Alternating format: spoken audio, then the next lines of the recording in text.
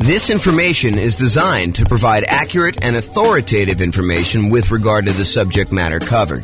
It is offered with the understanding that the presenters are not engaged in rendering legal, accounting, or other professional services. If legal advice or other expert advice is required, the services of a competent professional should be sought. Welcome to the Elizabeth Real Estate Investing and Real Estate Financial Planning podcast. Learn all about investing in real estate in Elizabeth, New Jersey, with a combination of real estate financial planning and modeling with numbers specific to Elizabeth, plus syndicated, more generalized recordings of live and pre-recorded real estate investing classes. Not all of them specific to Elizabeth. Be sure to stay tuned after the podcast for a message from our sponsors. Nice. All right. Well, on that note, I'm James Orr. Welcome.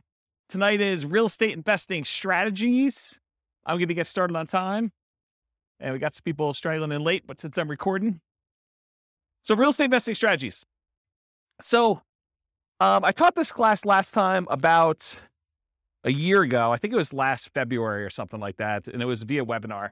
And I made some modifications since. But at the beginning of the last webinar, I told everybody that I was going to do a qualitative approach to real estate investing strategies, where I talk about, how strategies work, what they are, some basic questions about, how you find deals, how you do stuff like that. But I could have just as easily done a quantitative approach where I did numbers for fix and flip or for buy and hold or for nomad or house hacking or whatever you're doing.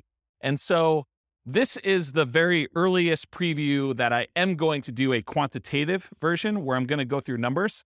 So tonight, if you think about it, tonight is more like an overview of what all the different real estate investing strategies are and an overview on like how they work and everything. And then over the next, whatever it is, 8 weeks or so, we're going to pick one strategy and we're going to go deep into that strategy, like a 2-hour class just on that strategy. And I will take time to go over quantitative stuff. So I will show you, hey, listen, if you're fixing and flipping and you're doing that for the next X number of years, then you will finally have enough money to achieve financial independence and what those numbers look like doing it that way. For tonight, though, it's not numbers, but eventually you'll be able to see a list of all the different strategies and some variations on those for each one of those 2-hour separate classes. And you'll be able to see how long it takes you to achieve financial independence for each one. And then you can compare and say, oh, if I do house hacking, it's this number. If I do nomad, it's this number. If I do buy and hold, it's this number. If I do fix and flip, it's this number. And then maybe I add some variations in there and like, what if I do a little bit better in fix and flip? Or what if I get a little bit more in rent or things of that nature? So the thinking is tonight is more qualitative. And then the next 8 classes or whatever it is, I put them on the schedule. If you guys can look at the group there, you'll be able to see them. And that's going to be more quantitative. At least that's the plan right now, subject to change. Okay, so here's the list. So I'm just going to go down and I'm going to walk you through all the different strategies. And then there's a bunch of slides that go into more detail, but I'll give you an overview of what to expect tonight. So the first one on the list is all the creative financing stuff. So creative financing, in my mind, is primarily going out, doing marketing, finding some type of seller, usually not in the multiple listing service, and then offering them some type of creative financing solution like owner financing or wrap financing or loan assumption or buying the property on a lease option or buying a property subject to the existing financing, something like that. And we're going to go into detail as to what those are, but that's like the creative financing family. And you're not likely to find those inside the MLS. You're likely to find those when you do marketing and you find those deals off market. So we'll go into what all those are in a little bit. The next one on here is buy and hold. And in my mind, buy and hold is buying a property, holding onto it for a long period of time, and usually getting income from it. It doesn't have to, but usually I associate that with getting rent on the property. And that would include the subset of short-term rentals for me. So it's not just buying and holding and leasing to a year-long lease type tenant. It could be buying a property and then converting it to a vacation rental or short-term rental in order to be able to do this. Next one on the list is quick turn flipping. So flipping in my mind is buying a property, usually adding some value in some way, although it doesn't have to be. Sometimes you just solve a problem and the property is ready to go to put it back on the market and you can make enough money, enough spread in there in order to sell the property right away without having to do a lot of work to it. But in the majority of cases, you're buying a property, you're adding some type of value. Most traditionally, people think of adding value as doing paint, carpets, replacing a kitchen, fixing a roof, things that kind of upgrade the property, although it doesn't have to be that. It can be solving a problem with the property, subdividing it or breaking it into pieces or combining it with something else or things of that nature. So there's lots of variations on how that works.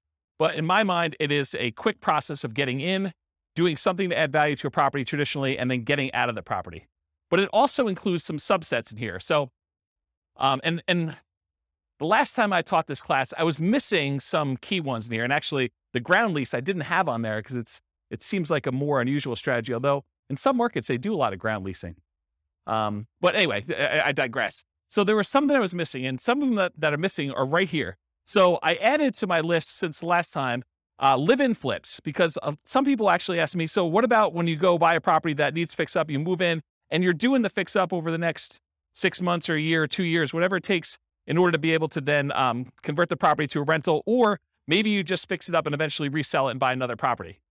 So live-in flips is also kind of a subset of quick turn or flipping. There's also an additional variation called the 2-year slow flips. The best way I can describe this one is, imagine for a minute you're a contractor or you're a custom home builder of some nature, and you're able to build properties and get a discount.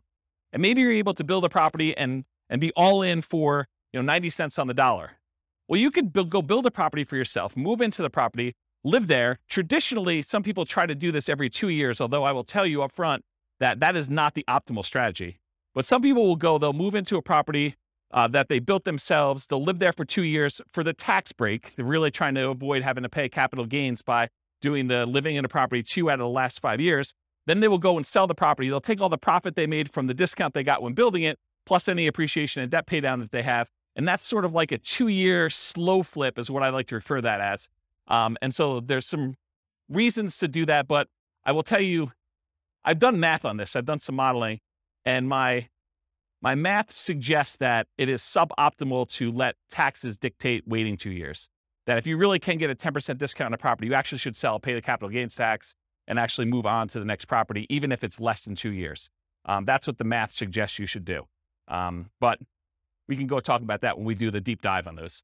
And then finally, I have partnership flips in here as well. Partnership flips, if you guys haven't heard of this concept, it's pretty interesting.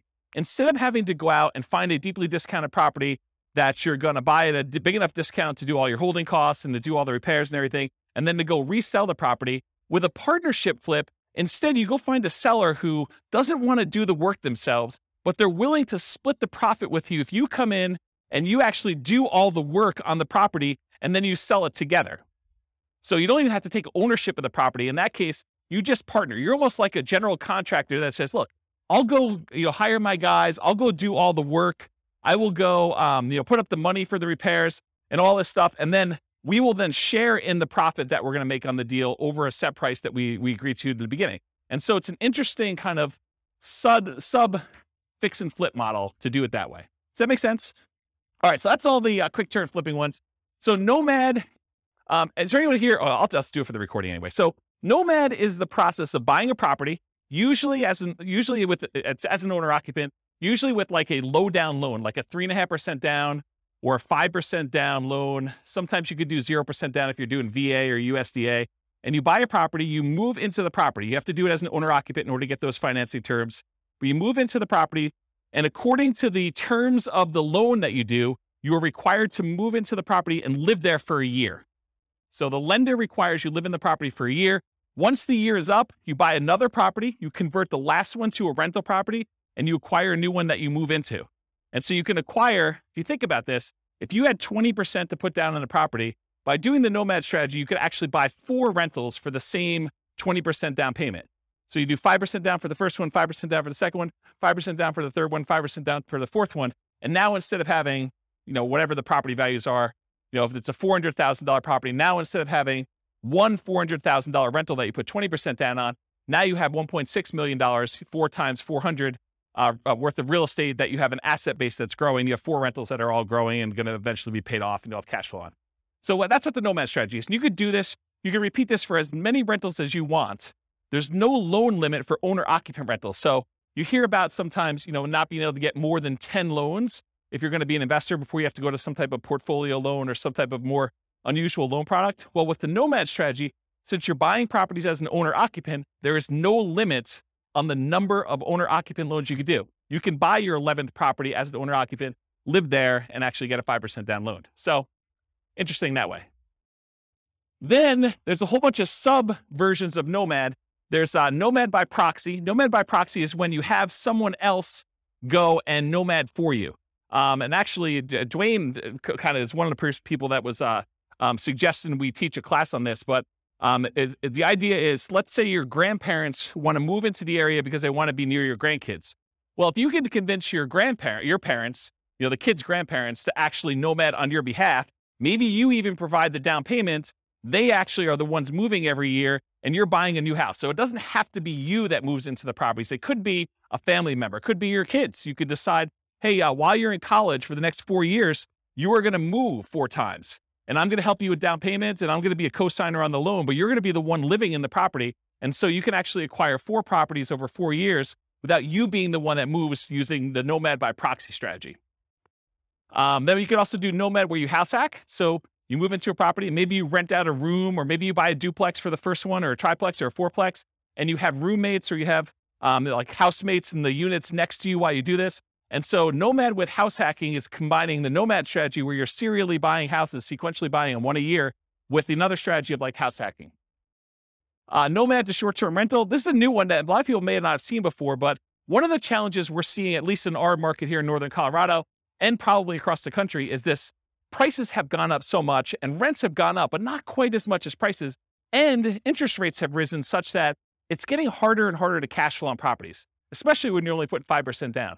And so one of the solutions to that is to actually Nomad into a property, live there for a year, and maybe even during the year, you actually rent it out, vacation rental by owner, or Airbnb or something like that. Where you are buying the property and you're doing short-term rental in order to get some income on it. But then maybe after you move out, instead of converting it to a lease with a 1-year tenant, you can get a lot more income and net a lot more income if you convert it to short-term rentals.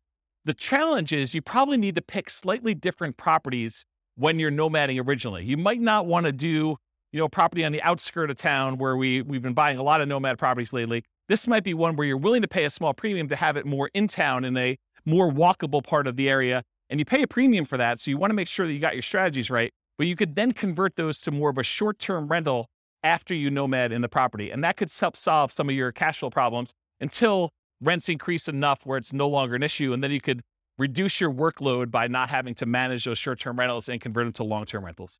So does that make sense?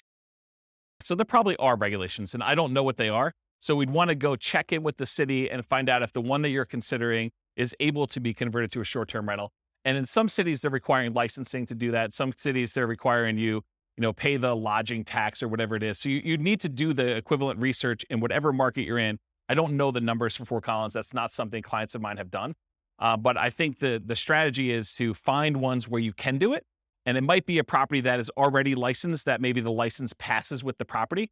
And so you'd want to go select properties where that is a viable solution and do whatever the regulations say. We're not encouraging you to break the law. We're not encouraging you to kind of go around and try to figure out ways to circumvent things. We're telling you comply and find ones where it does work. And if it means it doesn't work in that particular area, then we're not doing it.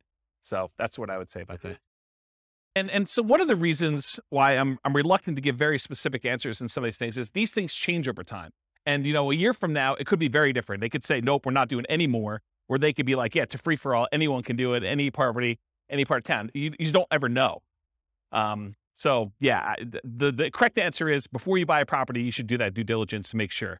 And if you're not willing to do it before you go under contract, you absolutely 100% should be doing it while you're under contract, while you're able to deal with that provision in the contract that gives you the right to do your due diligence, and you are able to terminate based on finding out if it doesn't work in that case. But it's better to do before you go under contract, especially if you're having to be aggressive and bid and waive things and things of that nature. So yeah. Any other? Good. Yeah. Do you have any other? Okay. All right, cool. So that's the list on there. Oh, so that Nomad to short-term rental is another option for Nomad. Lease option Nomad. Lease option Nomad is a variation on combining lease option exits with the Nomad strategy for acquisition. If anyone has ever read the book I published, it's called how to acquire a multi-million-dollar real estate portfolio starting with $3,000. Or if you've seen the class with the same title, it's that strategy. It's buying a nomad property, and then once your year is up, instead of actually converting it to just a long-term rental, you decide to do a lease option exit. You find a tenant buyer who wants to move into the property, who wants to buy it from you, and they need a year or 2 or 3 to do whatever they need to do in order to get qualified for the loan and purchase it.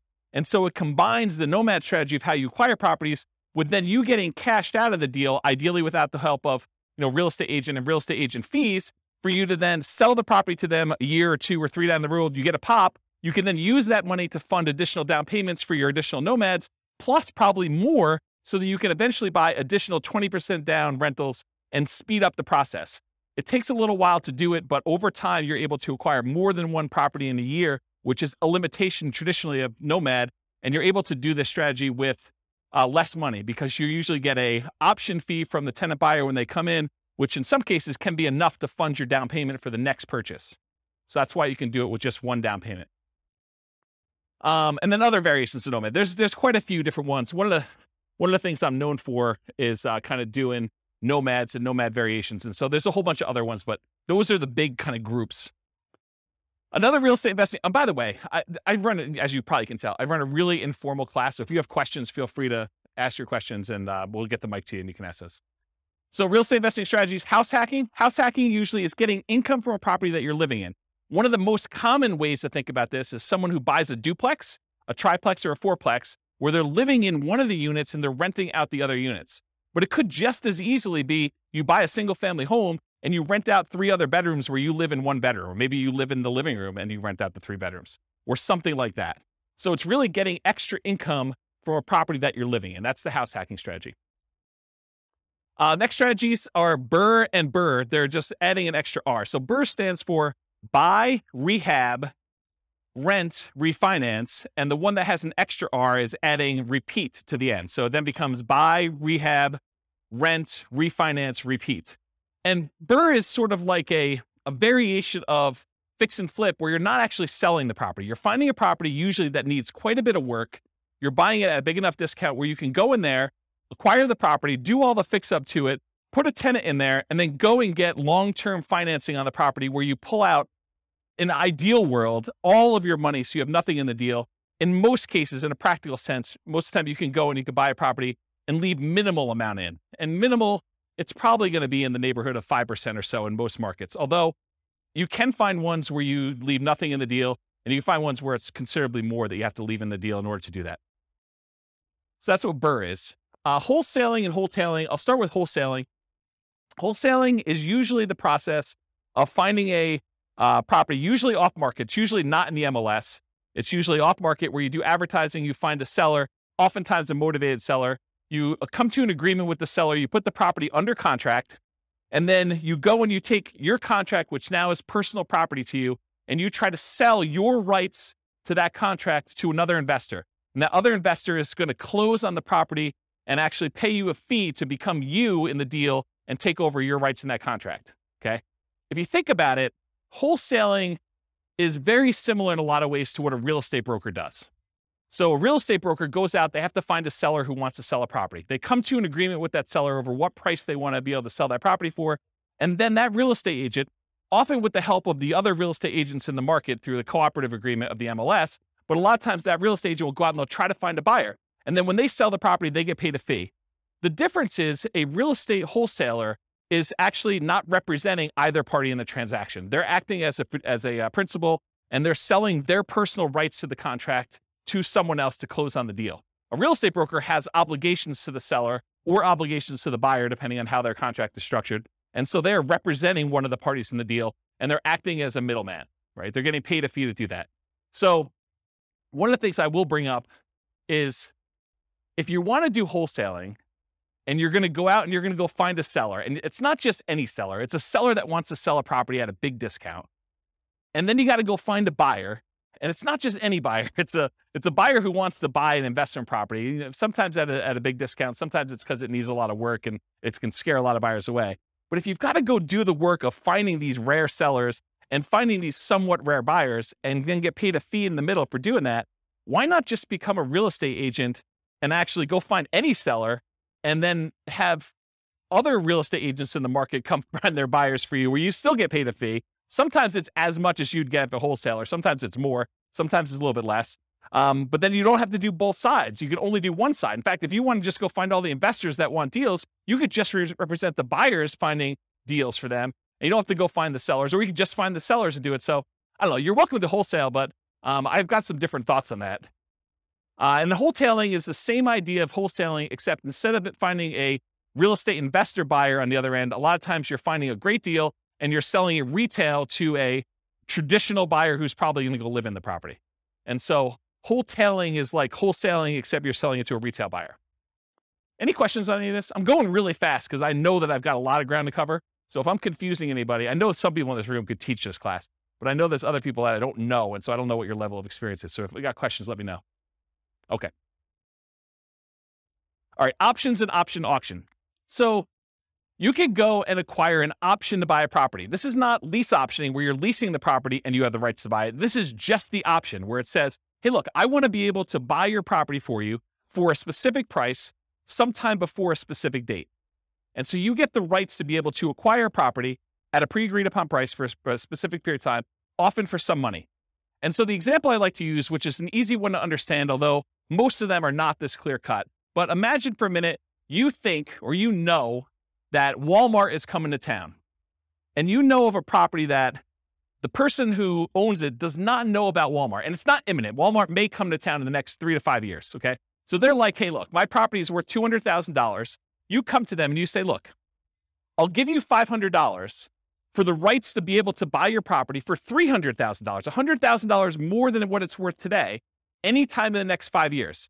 I give you $500 today, and I'll be able to buy it for $300,000. And they think to themselves, it's only worth $200,000 today. This guy wants to give me money to be able to buy it for $300,000. Even if they bought it for $300,000, that's a deal. I would take that. And so they think to themselves, $500, that's free money to me. And they sign an option agreement. Well, 3 years later, Walmart comes into town and you're the holdout. The lot that they want, the corner that they want in town is the one that Walmart wants to build on. And Walmart's coming in and say, look, what's it going to take? And you know that they'll buy it for $400,000. So now you exercise your option. You buy it from the guy for $300,000 because you had enough foresight to get it under contract with an option agreement. You gave them $500. And now Walmart is willing to pay you $400. So you buy it for $300, you sell it to Walmart for $400, and you made $100,000. What happens if Walmart didn't come to town? Well, you're out $500. Okay. So that's the idea behind an option. Now there's a variation to this. It's the option auction strategy.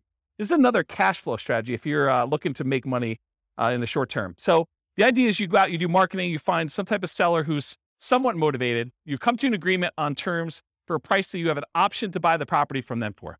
You get your option in place with the seller. Then you go out and you do a marketing blitz where you do, there's a book on this. I think it's by Bill Efros, I think. It's a 7-day sale. And the idea is you go and you do a marketing blitz for a week or a weekend, and you basically have everyone come through an open house. And then on Sunday night, you ask people who is interested in bidding on this property, and you run an auction in order to sell that property to the highest bidder via, round robin telephone that evening. So basically you call up the first guy, says, the bidding is going to start at $200,000. And it's usually below market where you started at. Would you like to bid $200,000? They're like, yes, great. You call the next guy in the list. Would you like to bid $205,000? Yes. Okay, great. You keep moving around until people drop out, and whatever the price it gets to, as long as it's above your reserve amount, your minimum that you have, then you sell the property, you sell your option to them, and they close on the property and they buy it, and you collect the difference between the numbers. So that's what option auction is. Come on and have a seat. So that's what option auction is. To be kind of comprehensive, I put in here real estate investment trust. It's sort of the odd one out, right? Because a real estate investment trust is not as much a real estate investing strategy as it is a very passive, you're participating in someone else doing some type of large scale real estate syndication. And so you come in, usually through a stockbroker, you pay some money in order to become one of the cash partners in a deal in order to acquire, usually like larger buildings or larger apartment complexes or things of that nature. And so that's what a real estate investing trust is. I put probate on here. That too is also kind of a weird one because it's not as much a real estate investing strategy as a source of deals.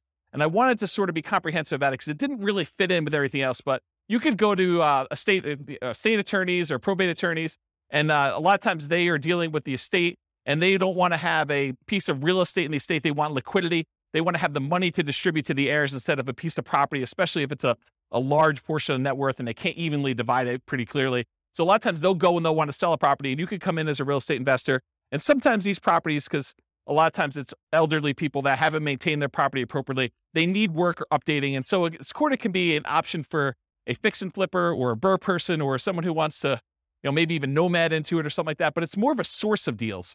So you can get the list of people that are in probate. Probate's when someone dies, in case you didn't know. So someone passed away, they go into probate, and their estate needs to get distributed. So that the process of distributing the assets is called probate. So you can go find those deals that way. And then they have to publish that in the paper. So it becomes a public list. So it's a source of places you can market to. Short sales and foreclosures. Again, this is just a source of deals. I mean, short sales is when a seller needs to get the permission from the bank to pay less than what the balance on the mortgage that's due in order to facilitate a sale. So let's say you have a $400,000 property. Someone owes $400,000. In order to be able to sell the property, the bank has to say, hey, I'm willing to accept slightly less than $400,000 in order to get this sold. Otherwise, it's going to go into foreclosure. We saw a lot of these during 2008, 2009, 2010 kind of era. And since then, we haven't seen very many at all. But this may come back, right? It may come back at some point in the future. So really, that's a strategy where you go and they're usually listed inside the multiple listing service because the real estate agent is usually listing it for the seller, and the seller has gotten permission or will get permission from the bank to accept less than what's owed in order to let a sale go through. And so that's a way to get properties that way. And then foreclosures is once the bank has to take ownership of the property back. So they will foreclose on the property in order to get ownership from the seller who is not paying on their mortgage. So now the bank owns the property. In most cases, during the foreclosure process, there's a foreclosure sale, a lot of times at the courthouse, and the bank will have to bid to get their property back, or other people can bid more than what they owe and try to buy the property that way.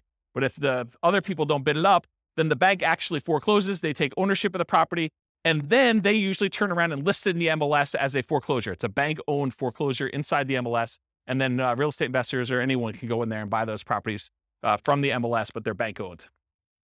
So I think I covered all those. So tax liens and tax deeds.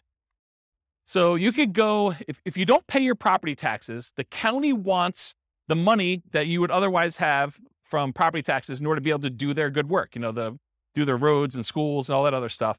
So what they often will do is they'll say, hey, if you're an investor, you can come in and you can pay the property taxes on behalf of Johnny Seller or Johnny Homeowner. Johnny Homeowner hasn't paid the property taxes, so you as the investor come in, you pay the taxes on behalf of Johnny Homeowner to the city or the county, and then Johnny Homeowner needs to actually pay you the taxes back plus an interest rate.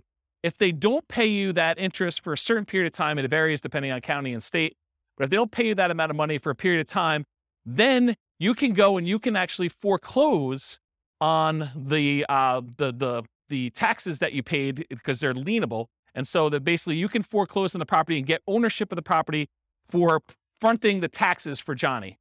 Now, in most cases, Johnny has an escrow statement through the mortgage company, and the mortgage company is going to probably pay those taxes because if you go foreclose on it, it wipes out the mortgage in a lot of cases. And so the mortgage company wants to protect its security interest in the property, and they're going to make it whole and pay the fees on top of that. And they're just going to go ahead and add it to what Johnny owes in some form or another. So it's hard to get ownership of the property, although it does happen, especially with free and clear properties. And about 1/3 of all the properties in the United States are free and clear. They do not have a mortgage at all. But if that person doesn't pay their property taxes, and the county is trying to notify them, so it's not like a secret that these things are happening. But if you go and you pay that, then you have a chance of getting your money back plus interest or ownership of the property if you foreclose on that property. Does that make sense? And tax deeds, in some counties or states, there are properties where it's already past the period of time where you can foreclose. You could literally go into the tax office, say, what tax liens or tax deeds or stuff that you have on hand, and you can go and say, okay, I want one that is already past the period of time, and I can initiate foreclosure proceedings right away. And so there's a way to do that where you kind of do it. And these have become much more popular. There was a time when this was sort of like a hidden secret for people, but at this point, it's pretty well publicized and pretty well known. Any questions on this? You guys know about all these? Is this like me? Okay, this is like all new information for everybody.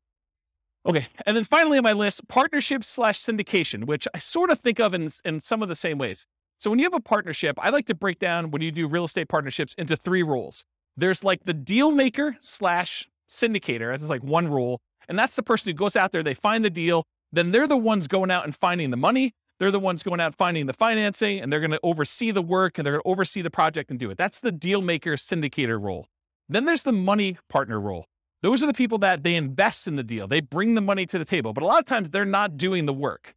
And then there's the loan partner, someone who is able to go qualify for a loan and pledge their good credit and their assets for making sure the loan gets paid. And so those are the 3 roles. So that's kind of what I'll have to say about partnership syndications for now. Any questions on these before I move on to more detail? Yeah. You want to do the mic? Thanks, Rob. So in today's Is it on? So in today's crazy market, Yes. which one of these strategies is usable right now? Yep. And then when the market turns, Mhm. which one of these strategies would be good to implement? Really, really good question. And it depends. So it's more nuanced than that. Part of it depends on what you want to do. Like for me, I'm not looking to generate income. So I can eliminate a whole bunch of the income generating ones right away. I don't want to do the labor of fix and flips. I don't want to go out there and do all that work. I definitely don't want to go do wholesaling, right? So even though those strategies could be good strategies now, which right now, they're probably not because the market's so hot, but they could be good strategies, especially as the market transitions. I'm not willing to do those. So part of it is personal preference and what you're looking to get out of it and what you're looking to do. So that's one of the kind of selection criteria. Like as far as like market dynamics go right now, when you have a fast appreciating market, maybe you have a market where you don't know if it's going to continue to appreciate very rapidly because there's some signs that there's high inflation on the horizon, although the Fed just raised interest rates today, 0.5%. And so maybe that'll curb some inflation and suppress some appreciation that we're seeing. But it's really hard to tell. So when you don't know what a market's going to do, I mean, like strategies like buying an option on a property seem like a pretty good thing because you don't have the downside risk. You have very minimal risk. You paid, whatever it is, $500, $5,000 for the rights to be able to buy a property, but you don't know if that's going to pay off or not. And if the market really, really goes down, then you're sort of protected. You have a known downside for that. And so you have some upside there. So you could do things like regular straight up options on properties. You could do things like lease options where you agree to lease a property for a period of time, a year, 2 years, 3 years, and you have an option to buy it for a set price. And if the market goes down, you just say, I'm choosing not to buy it because I don't know what's going to happen in the market. So that could be a strategy for doing that. If you really think the market's going to go up and you have a very long-term horizon, I think buy and hold and nomad and all those long-term wealth building strategies, those are still great. And even with interest rates where they are, what's great about interest rates, and we've been in such a low interest rate environment for so long that my thoughts are you lock in an interest rate, and even though you think to yourself, 5%, that's probably what you're going to get, maybe 5.5 or so on a investor loan right now, that seems really high to what it was 6 months ago or a year ago or whatever it is. But realize what's interesting about interest rates is if interest rates go down in the next year, 2, 3, or 4, or 5, you can always ratchet them down. But as long as you get a 30-year fixed rate loan, you can't go up, right? Unless you're getting an adjustable rate mortgage, which I don't know. I mean, you don't really want to be chasing that thing and have that extra risk exposure out there. Although some people would probably choose to do that if they have, deep pockets and they can do that. So it's a much more nuanced question that I don't know if I want to give you like a very specific answer. These are the 3 that you do now, especially since this could be recorded and listened to 5 years from now. But you need to sort of think about, and that's what I'll probably do in the subsequent classes. I'll say, these are good strategies in these types of markets so that you can then go look back and say, oh, I'm in this market. This is what I should be doing, or this is what I shouldn't be doing, or I have very low risk tolerance. I want to do these strategies, or I need cash, so it doesn't matter. I'm going to be doing flips or option auction or whatever else you're going to do for money today, wholesaling, things like that. So I don't know, is that sort of, did I avoid your question tactfully enough where you felt like you got something, but like I didn't actually answer it? Did I do a good job at that? That's good. He's market. Looking at other investors, they say, oh, in this kind of market, you want to, it's like conserving or I don't think this is a conserving cash time. I think in periods of high inflation, anyone who's holding cash is losing ground. Yeah, I think buying assets that go up in value, I think those are things. I think the tricky part is a lot of times we can't, at least in our current market in Northern Colorado, at our current interest rates, current prices, current rents, it's hard to make properties cash flow. And so I think that's the challenge for folks. If you're trying to acquire for cash flow, it's tricky right now. It's tricky to do. And so what do? Do you put more down? Do you just kind of consider the negative cash flow as part of your down payment? What's the strategy there? And that's a personal preference thing. I don't think you could tell somebody you always do this. So that's how I would kind of answer that question. Yes, sufficiently vague. Yeah, absolutely. Perfect. Yep. Yeah. All right. James, what I've noticed is a trend that's happening right now is that a lot of us, when we were doing lease options, owner carry, owner financing, that kind of stuff. Right now? We just can't do them right now because the seller really has options, which is sell. Oh, right now, the market's so hot that a seller can basically put it on the market and get above thing. But we're entering a golden age, because the golden age that's coming is all of these really low interest rates, all the options like lease option, wrap financing, subject to, that's coming. We need a softening of the market where now this becomes an option for sellers. Our solutions become options. Is that where you're going with that? Yeah. So what I've seen is a pivot where a lot of people have moved over to master leases in particular, where they're going in on a master lease and attaching it to it. They're creating a performance lease so that no risk at all, essentially being a property manager and keeping 10%. But they're also attaching a right of first refusal and or an option to purchase it in the thing. So I'm seeing a lot of that. And those are exactly the same people who were doing a lot of lease options before. But it's just kind of interesting. They're trying to position themselves for that golden age, which is coming in 2 years' time, right? Yeah, I don't know if it's 2 years, but yes, I think we're coming into a period where, for the last, whatever it's been, 3 years, 4 years, we've seen these extremely low interest rates. And so at some point in the future, the market shifts and sellers start to struggle with being able to sell their properties. Maybe there's a glut of properties that are for sale and not enough buyers. And now investors come in and they add liquidity to the market historically. And so now you could come in and you could find sellers that are in situations where a offer to buy a property subject to, or a wrap financing, or a lease with an option, those become attractive to certain sellers at certain periods of time.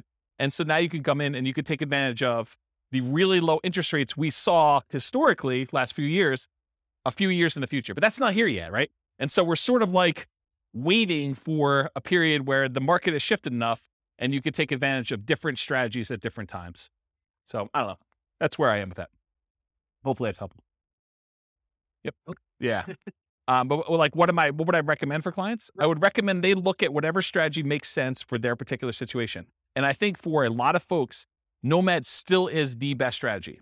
It takes very little down payment. It takes relatively small amount of time. It's a really good way to dollar cost average or dollar value average into the market, one per year over time until something shifts.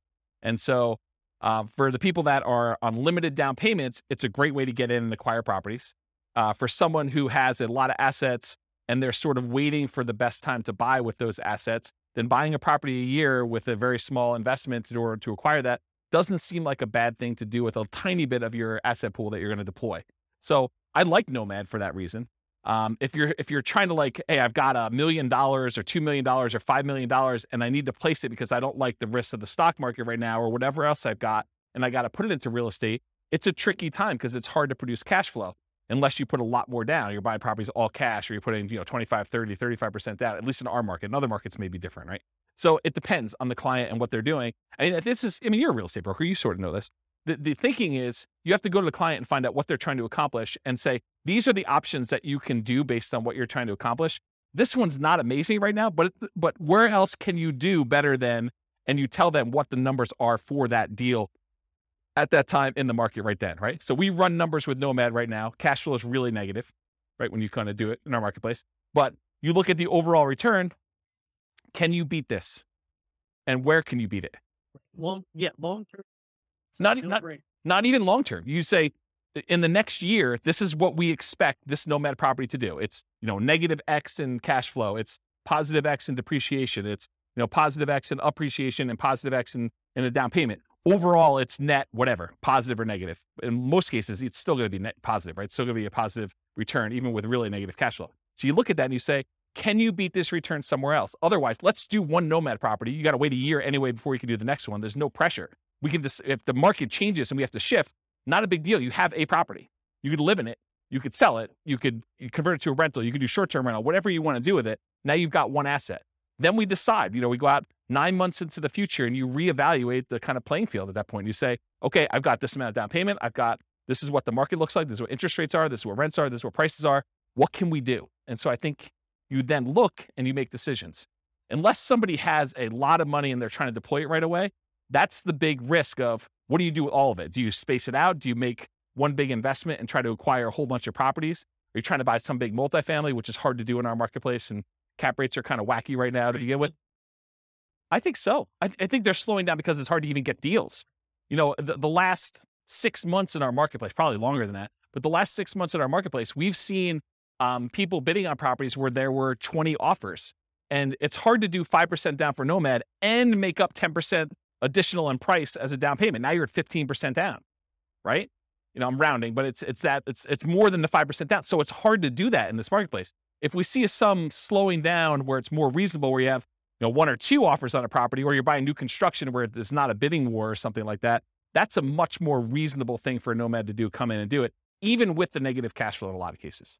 So there was a class we did, it might have been one of the last classes I did before I kind of stopped doing classes. It was called, Is Nomad Dead? And that was a discussion about this, because there was a class where it was a discussion about, when I first started teaching Nomad, it was whatever it was, $250,000 properties. And now properties, the same properties in the same neighborhood that my clients were buying for $250 were now like $420 or something like that. So, and the rents hadn't gone up that much. They'd gone up, but not quite that much. So like, we ran the numbers of like then versus today, and I showed them the difference of what it was like buying Nomad in the golden age, which it really wasn't a golden age. It was just whatever the market was at the time. And then what it was then. And I said, okay, so here are the numbers back then. Yeah, they're not as good as they are today, but can you beat this somewhere else? If so, go do that, right? Like, I don't have any preference. But if you can't beat that, this seems like a good thing to invest in. And then you can go and make the decision. And I think that's a good way to look at it all the time. Every time you make a decision about Nomad, you're like, okay, this is what it looks like if I could buy today. Should I do that? Or can I do something else? Can I go buy Dogecoin, or can I go buy GameStop, or go buy Twitter, or that, Activision Blizzard, with their acquisition or whatever they're doing. Some of this like opportunity where you think, okay, well, I could do better than Nomad. Well, then do that. Okay. Which I think maybe just put it on. I don't even think you could decide that, right? That's your choice. But I don't think that's something I would recommend. And there is a number at which someone's like, I can't swallow X dollars negative money. Good discussion. All right. If we go over, it's all you though. Okay, here we go. Because that was slide 1 of like 100. All right, here we go. So I wanted to start this early, but I wanted to give you the like content of the class first before we got here. So get rich quick versus get rich slow. In general, if you're thinking about, okay, I want to get involved in investing in real estate, there's a need for you to put food on the table, to put gas in the car, to kind of pay for health insurance, whatever you're doing. So you need money to live on. So you need a way to generate income to live on while you build wealth in some form or another. If you have enough assets to acquire properties to generate that income, that's great. Most folks do not, though. They're not coming in with $5 million that they can deploy and buy a whole bunch of rentals and generate cash flow to live on if they're going to do that. So that means you need either one of 2 options. You either need to get a job that provides income to live on, and maybe take some of the capital from that job and deploy it into real estate to then use the real estate to build wealth over time. Or you need to become a real estate entrepreneur and generate income through entrepreneurial activities in the real estate industry. This is essentially starting a real estate business, doing the strategies that are most likely to generate very short-term money, which is really just a job in the real estate field.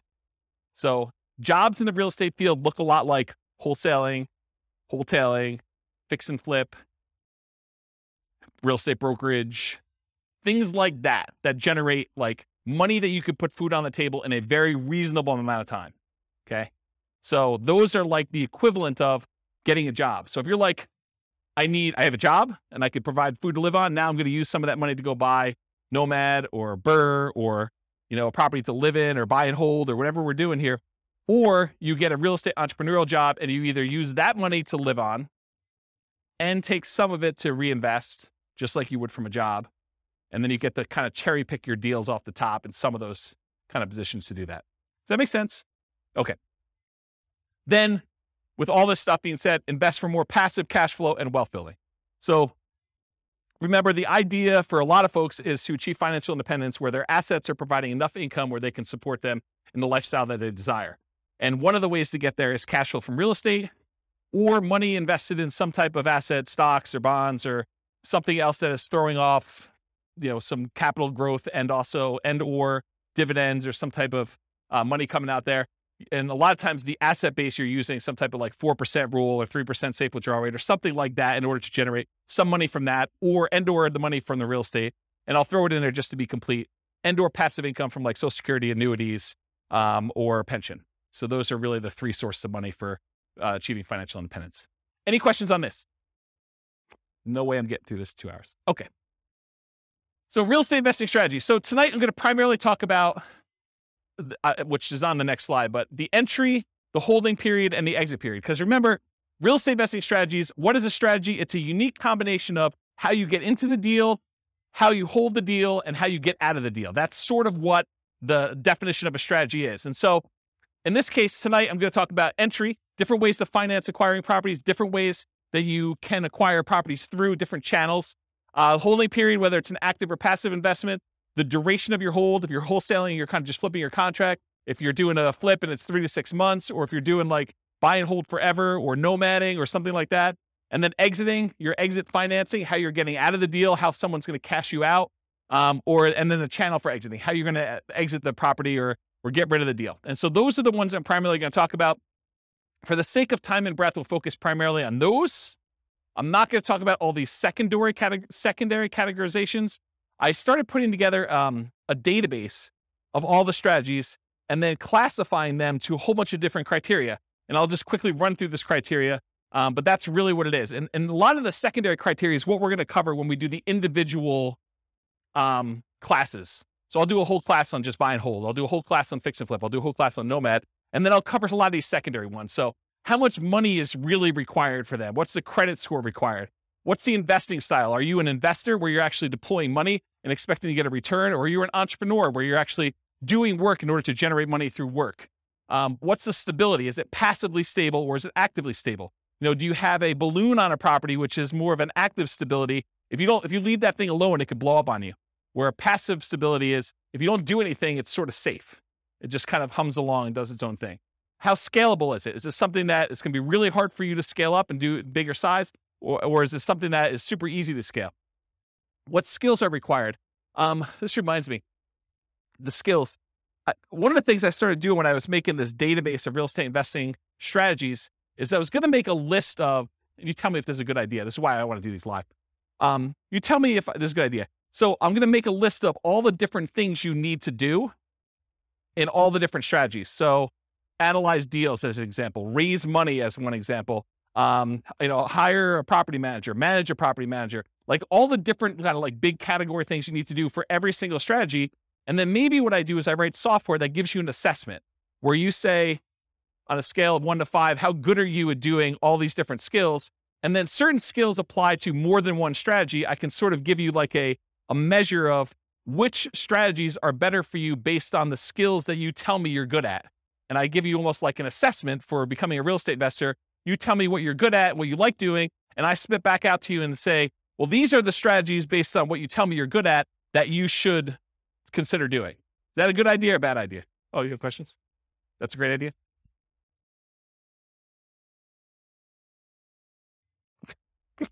You can't wait to talk. No, I think it's good. I Okay. think you also, though, have to put in there, what is their risk tolerance for those? That's probably another one. Right? That's probably another like asset assessment kind of question, right? Right. Yeah, like how much money are you willing to risk? How well do you sleep at night knowing that things can go bad? What's your variance tolerance? Yeah, things like that. Yep. Good point. So skills required, sales, analysis, property management as some examples. What's your risk exposure rating? Like how risky is the strategy overall?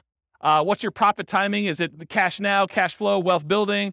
What kind of subgroups you would direct market to? Probate being an example, high equity being another example, low equity being another example. What are the best markets? I think this is to your question more up, like where you're talking about, is this a soft market strategy? Is this a hot market strategy? Availability, like, are these like really rare deals? Are you very likely to not find any? Or is this like something you can go out and you can buy today? And then can you invest using retirement accounts? Kind of another one on there. So those are like my secondary criteria. We're not going to talk a lot about those tonight. It's primarily going to be this primary categorization. All right. So here's a visual. There's no way I'm going to get through this. Here's a visual of the three different things. So the entry, the holding period, and the exit. The channel and financing for both the entry and the exit, and then the holding period, whether it's active or passive, and the duration for that. Okay. Gonna be great. All right, so buying, acquiring, entry into real estate market consists of two major considerations: the channel, the source of where you can find those deals, and then how do you finance it? All right, financing when buying. So these are the lists of all the different ways to kind of finance or fund the acquisition of a particular strategy. So cash, it's a really obvious one. You want to go buy a property, you put up all the cash, you go buy it. But there's also cash equivalents. There's things like, I want to go do fix and flip and I have a free and clear property. Instead of actually selling my free and clear property, I could go put a home equity line of credit on that property and then only pull the money out that I need in order to fund the acquisition of my fix and flip. And so that's sort of like a quasi-cash equivalent, because it looks like cash, but you had to borrow money from yourself in order to be able to do that. Or if you have $1 million invested in the stocks and you want to use a margin account, you can go borrow up to 50% of your stock holdings and use that money in order to acquire the deal. Yeah, you're adding some leverage or risk into it, but that's the idea behind cash equivalent. Traditional owner-occupant loans, this is usually for stuff like house hacking or Nomad or things like that. You can get 0% down VA or USDA loans in order to acquire properties as an owner-occupant. You can do 3.5% down loans to buy single-family homes, duplexes, triplexes, or fourplexes as an owner-occupant, and you can do 5% down conventional financing in order to acquire these properties. And everything except for the 0% down VA has PMI. If you put less than 20% down, VA instead has a funding fee, sort of like a prepaid fee you pay up front that takes care of the insurance risk that VA has for putting less than 20% down. So those are kind of the traditional owner-occupant type loans. You could do 20% down or more, then you don't have PMI anymore, but most investors are probably going to not opt to do that. Traditional non-owner-occupant loans, that's usually 20% down. A lot of times we'll move to 25% down because the interest rate is so much better, moving to 25% down. And the cash flow improves a little bit because you're borrowing a little bit less. So a lot of times you'll do that. There are 15, as of right now, there are 15% down non-owner occupant loans you can get. They usually have PMI associated with them. And depending on what you're going for, you're trying to, make more of an appreciation play or you're making more of a cash flow play, you would choose those loans based on what you're trying to do there, in my opinion.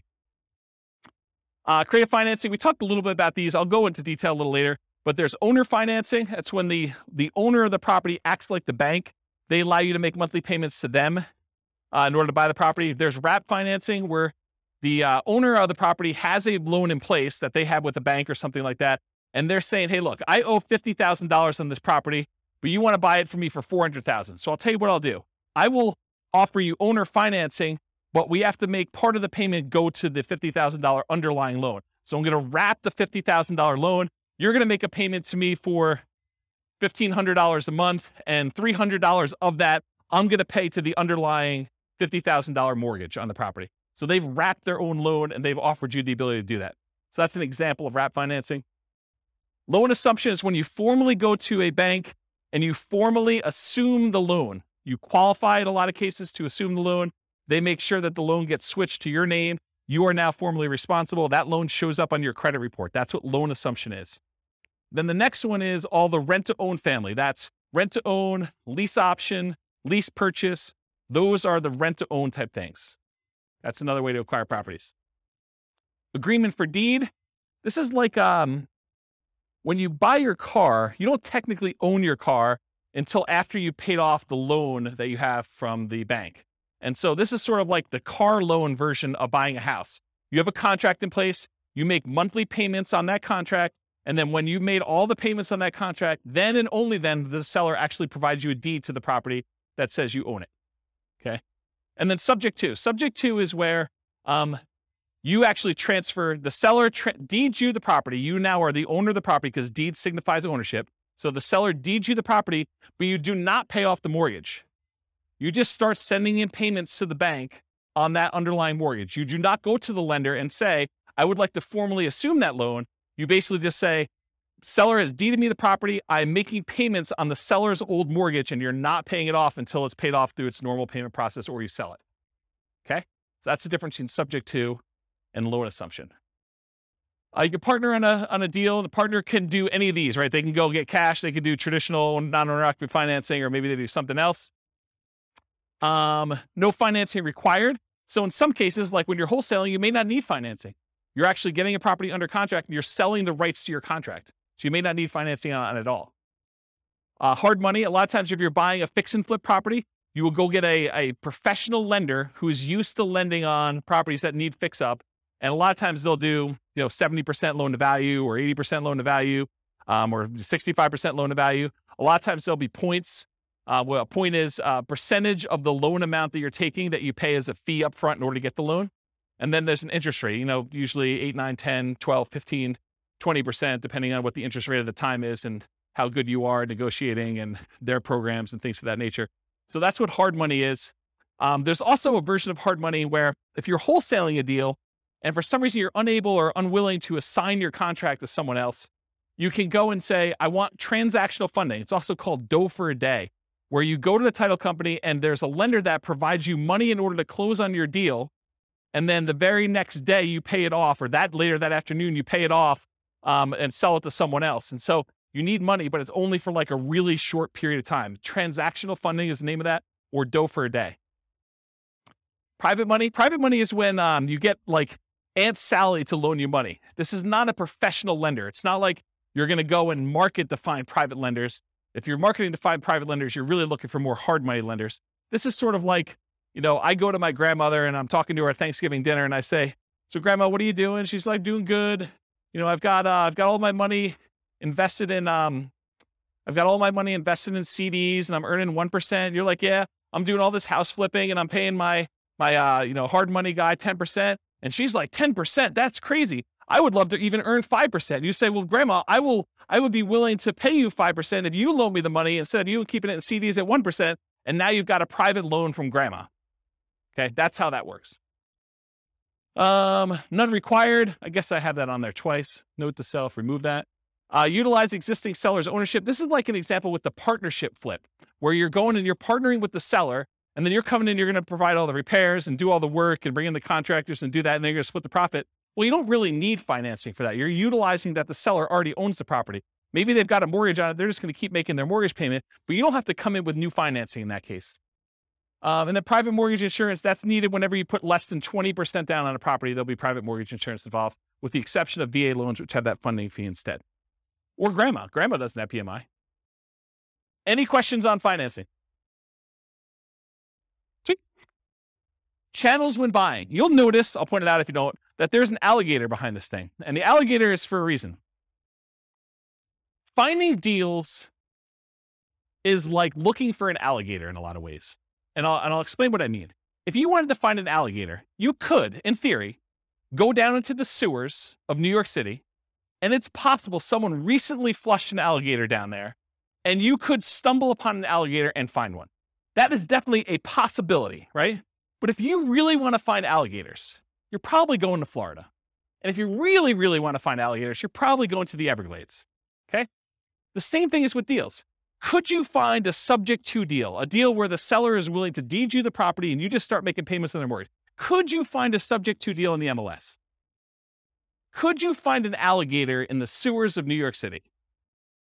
Yes, it's possible. But if you really want to find a subject to deal, you probably want to go find some type of for sale by owner. And probably, if you really want to do it, and that's like the Florida equivalent, you probably want to actually go and find a for sale by owner that's not already marketing their property and doing the advertising themselves and looking for a little more of like a retail buyer. You probably want to do some type of marketing to uncover some type of motivated seller of some sort, and then find it where subject to actually makes sense and it's a deal for them. Does that make sense? Do you understand why I use the alligator analogy? Okay. All right, so where can you find deals? You can find them inside the MLS, including, which some people don't believe, you find foreclosures inside the MLS, because that's where banks list them after they've taken them back as foreclosures. You could also find short sales. Short sales are when the lender accepts less than what is owed in order to facilitate a sale, and those show up in the MLS. Then you have the whole for sale by owner group. there's actively marketed for sale by owners. This is when a for sale by owner puts a sign in their yard, they put up their ad on Craigslist, they put up their ad on Zillow, and all those other places, and they are trying to actively sell their properties themselves. That's an actively marketed for sale by owner. But then you also have hidden for sale by owners. These are properties that are for sale by the owner. There's no agent involved, but you find these through marketing, sending out direct mail, putting up ads on Google or whatever else you're doing, and making a website, doing networking, telling people, hey, listen, if you ever want to sell your house or you know someone who wants to sell, I'm a buyer, I'm an investor, I'm looking for properties that I can do work on and flip or whatever you're looking for. So through marketing and networking are the two ways to find non-actively marketed for sale by owners. You can also find deals from wholesalers. So wholesalers are out there usually doing these stuff, hidden for sale by owner stuff, marketing and networking in order to find deals. That's primarily where wholesalers find deals. And so the wholesalers can be the source of those deals. They become the middleman. They almost become like a subset of the multiple listing service, except they're a one-person MLS. They find their own deals, they put them under contract, and then they're trying to sell their contract to someone else. Tax lien or tax lien sales. Auctions. So when a property is delinquent enough, the bank will start the foreclosure process, and then they will have an auction to bid on basically what they owe on the property or what someone else is willing to bid in order to buy the property. And so there's foreclosure auctions. There's also IRS and other government auctions, like a DEA auction. So if a house gets seized for, I don't know, before it was, growing weed. I mean, you could have your house seized. I mean, until it federally becomes legal, technically could be seized by the DEA for that. Or you don't pay your taxes and the IRS decides to seize your property and they offer it on auction. So you could do those types of auctions in order to find some properties. But I remember before I was telling you about like how accessible are deals, like what's the commonality, how available are they? It's a relatively small list, right? I mean, it's not like you've got MLS sized number of properties going through the IRS sales or DEA sales, right? Make sense? Russian yachts. There's a whole bunch of Russian yachts for sale right now. Stockbrokers, you can use those to acquire REITs, real estate investment trusts. Syndicators, someone who's going to go and put together a syndication. They're going to buy a big apartment complex and they want to sell their, shares of their syndication to you. And then REO is real estate owned by banks. So in some cases, some banks, they may take back a portfolio of properties and instead of listing them in MLS, they may actually fish it out to their real estate investor clients first. And so any properties owned by the bank, real estate owned, could also be offered directly from the bank in that case. Any questions on this? Sweet. Making up time. All right, so that was the entry stuff. Now we're going to talk about holding. So you have two groups, active or passive, and then duration. So active or passive, you're actively adding value, like doing a fix and flip. And is the property vacant or is it owner occupant? Are you doing like a fix and flip where it's a property that's vacant, you're doing work on it, or is it like a live-in flip that you're doing over the next 6 months or year or 2 years or whatever you're doing? Those are kind of the two ways to think about it. Active income, rent. It may or may not choose to actively do things to add value during this period. It's up to you as to whether or not you want to. And that's receiving rent. That's the active process of receiving rent on a property. Or owner financing, where you actually sell the property and you're collecting money from the property that way. And then passive, whether you're not really directly involved, you've made an investment, like you've invested in a syndication or you invested in a real estate investment trust, and you've just got your money out there. You're not really doing anything at all. Reminder to self, I need to add making hard money loans as sort of like a tangential real estate investing strategy, because I think a lot of investors aspire to become hard money lenders. So I should probably make a note to add that. Duration.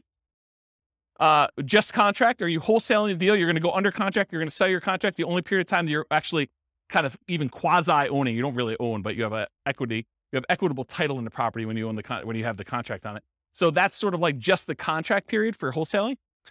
Forever. You're going to buy and you're going to hold. You're never selling that thing. Or everything in between. I'm going to hold it for 6 months. I'm going to hold it for a year. I'm going to hold it for 3 years. I'm going to do lease option exit whenever the tenant buyer cashes me out. Whatever that is for you. Any questions on holding? Am I going too fast? I feel like I'm like flying. I feel like, what's that guy in the Top Gun movies where he's doing his jets thing? All right, pause for beverage. Not a lot of notes, huh? Nothing I told you is new, huh? All right, financing when selling. Traditional financing, you'll notice there's some on here that are like, that were in the other one that are not out when you sell because you're not really using those. Although it's possible, I guess someone could come in and do, private loan or whatever it is. Yeah. So traditional financing when selling, cash, it looks like cash to you. That's what my cash note is. So if someone comes in with a loan, it doesn't matter if they got a traditional loan. The title company is going to give you a check. It's going to look like cash. Owner-occupant, non-owner-occupant loans, the buyers and/or family and/or partners, hard and private money, those coming in, and then all the different creative financing things, depending on how you're exiting. If you're doing like a more entrepreneurial approach where you're out there finding lease option properties and then you're turning around, you're offering the property on a lease option to a tenant buyer, that's sort of like sandwich lease optioning. So this could be an exit strategy for you, is using kind of like the rent to own and others lease option exit. But all the owner financing, wrap financing, loan assumption, rent to own, agreement for deed, and subject to, those are other ways to exit the property. Okay. Channels when selling, you can hold it forever, so you don't ever sell it at all. You can sell through others. For example, multiple listing service, real estate brokers, or wholesalers. If you want to be the person that provides the deal, the wholesaler, you can do that. For sale by owner, where you do the marketing yourself, you either actively market it, put it on Zillow, put it on Craigslist, put the sign in the yard, go door to door. You could be a hidden for sale by owner where you don't even know that your property is for sale. Someone comes to you and they want to buy it. You have an unsolicited offer. You could be out networking and someone says to you, I really need a property in XYZ neighborhood. You're like, I happen to own a property there. Are you interested in selling it to me? Are you interested in buying it from me? Sure am. You can offer it at rent to own. You can do lease options, exits to people. You can offer rent to own properties. You could decide to do that auction strategy, like when we did that option auction. You get the option on the property, and then you auction it off to someone else. If you're getting rid of your real estate investment trust, you can go to a stockbroker, get rid of it that way. In some cases, when you're partnering with other people, your partner's going to come in and they're going to buy you out. They're going to say, you're like, I want to get out of the deal, or they're going to tell you you are getting out of the deal, and the partner's going to come in and buy you out in that way. And this is ignoring losses like natural disasters, lawsuits, bankruptcy, foreclosure, divorce, right? Those are ways you could also lose your property. You could exit, but I'm not planning on those, although they do exist. Any questions on selling? Making up ground. All right, good. All right, so here are the 6 types of creative financing. I've been kind of telling you all night that I'm going to get to these. I'm finally getting to them, although I have sort of told you about them at some point. So I guess I probably should put this earlier. So here are the 6. We've already talked about what they are. There's a slide for each, so I'm going to go through them. All right, here's a warning. So how many people in here are interested in doing these creative financing type deals? Owner financing, wrap financing, lease option, subject to, just one person? Oh, okay. All right, so if you're going to do these, this class is not enough information for you to do them, okay? Any course you buy online is not enough information for you to do that. You absolutely, 100%, should do a consultation with an attorney in the market you plan on doing the deals, and make sure you have the correct paperwork, the correct way to structure the deal so that you don't get in trouble. Okay. There's a slide on this coming up, but this is like you're given great power, which with it comes great responsibility. You could really screw somebody over with this, and you could screw them over like unintentionally. You just structure it wrong and you don't realize it, and then something happens to you and it's bad. Okay. So you really, really want to make sure, and you don't know what you don't know, right? Like everyone thinks, oh, I did the course, I paid the $1,000, I got the whole thing done. I mean, I got 8 hours of training on how to do lease options. I know everything. Maybe not, maybe not there. Okay. So I strongly recommend you always get the advice of and use an attorney use an attorney on all creative transactions. Now, after you've done 1 or 2 of them, can you probably replicate what they did in most cases? Probably, right? I mean, I think that's probably true. Although there's nuance and differences in each deal, and an attorney may save you from making a mistake on one. If you think of it as the attorney is just an expense of getting this kind of creative transaction done, you can look at it as an acquisition cost. I think that's prudent to do. So these can be complex, highly nuanced transactions. If done incorrectly, you can get you in expensive trouble. Whatever it is, $1,000 or $2,000 you pay for an attorney to do it right could save you $500,000 later. So that's a good return on investment, in my opinion. All right. It has to be win-win or no deal. So with great power comes great responsibility. It's from one of the Spider-Man movies. I forget which, but I think that's an appropriate thing to say here. Yes, you probably could structure deals that are not win, where you take advantage of people, especially people in sort of like rough situations where they've got things going on, where they're motivated to sell a property for whatever reason. They may not be thinking clearly. They may be in a position where if you were unscrupulous, you could take advantage of them. And for all of you that are local, if I hear about you doing something unscrupulous, if I hear you took advantage of somebody, I will do everything in my power to ruin your business. I'll just tell you straight up. Okay. You'll be removed from this group because I don't want someone looking up your name and saying, oh, so-and-so is part of that investor club. They must have learned how to do this crazy, stupid stuff from there. and I'm going to go ahead and assume that James taught it to him and all that stuff. So our community is small enough that you will be removed from the group, but it will not end there. If I find out that you did something unscrupulous, I will go out of my way to say, do not do business with so-and-so. And it will get ugly. So I'm just telling you up front, don't do it. Okay. You'll be banned from meetings. You'll be removed from a member. I banned, I think it's 13 people at this point from the group, in case you're wondering. You should only do deals that are win-win for all involved. It should be win-win or no deal at all. Does anyone have any questions on that? This is your chance to ask me. Yeah, exactly. All right. No questions? Wow, it got really silent in here. Like, you guys are like, holy crap. I mean, you got to understand, you guys don't pay for these, right? So there's zero incentive for me to keep you around. You guys understand that, right? Like, I'm like, this is sort of like, you're coming here for free. If you're going to do like bad stuff, I don't want you here. And I'm not losing any money by having you not be here. Right? You get that. And in fact, you could hurt me. So there you go. All right. Now that I've kind of gone down that dark hole, what are the benefits of financing? Why would you want to consider doing these types of deals? So little or no down payment required. If you're trying to buy a property with a lease option, it's not like you need to come up with 5% down or 20% down in order to do those types of deals usually. Although it's completely negotiable. It's typically the same benefit as Nomad, except you don't need to move in. With Nomad, we're able to buy a property with 0% down, 3.5% down, 5% down. So a lot of times you can acquire these creative financing deals with similar down payment sizes, except there's no requirement for you to move into the property and live there. So it's great in that way. A traditional down payment, usually 20 to 25%. You can do it with less in some circumstances with that 15% thing. If you're doing more traditional, like non-owner occupant financing. It's possible to buy without bank qualifying. So you don't have to go to a bank and get qualified. You can buy with credit blemishes. If you recently had a bankruptcy or foreclosure or short sale, you should probably be in a good financial position before you start making payments on someone else's loan or telling them that you can perform, because you don't want to be in a situation where you file bankruptcy and you're heading there again and you tell a seller, I could take care of your $2,000 a month payment and I'm good for it. I don't think that's a good idea. So you can buy them with bankruptcy, foreclosure, or short sales, because a lot of times the seller is not going to say to you, hey, I want to pull your credit report. I want to do a full credit check on you. I want to see like all your financials. A lot of times they're allowing you to buy properties without a lot of that background done. Although they can require it, it's a negotiation. You can buy without income qualification. So if you go to a bank, you get traditional financing, they're going to pull everything and do income qualification on you. With a lot of sellers, they're not. You should always disclose material facts. If you're unable to perform, you should not be buying these properties. You should be telling sellers that, this is my situation. And even if it means the deal is going to die, you should disclose that to them. Put them in touch with someone else who could do the deal or partner with someone else who can do the deal. You should always disclose that. Another advantage of doing creative financing, though, is you could buy an LLC or another entity up front. And a lot of times, if you're buying a property through the MLS with traditional financing, you're going to buy in your name. And then after that, you could, if you wanted to, talk to an attorney as to why or why not you may want to do this, but you could move it from your name to an LLC.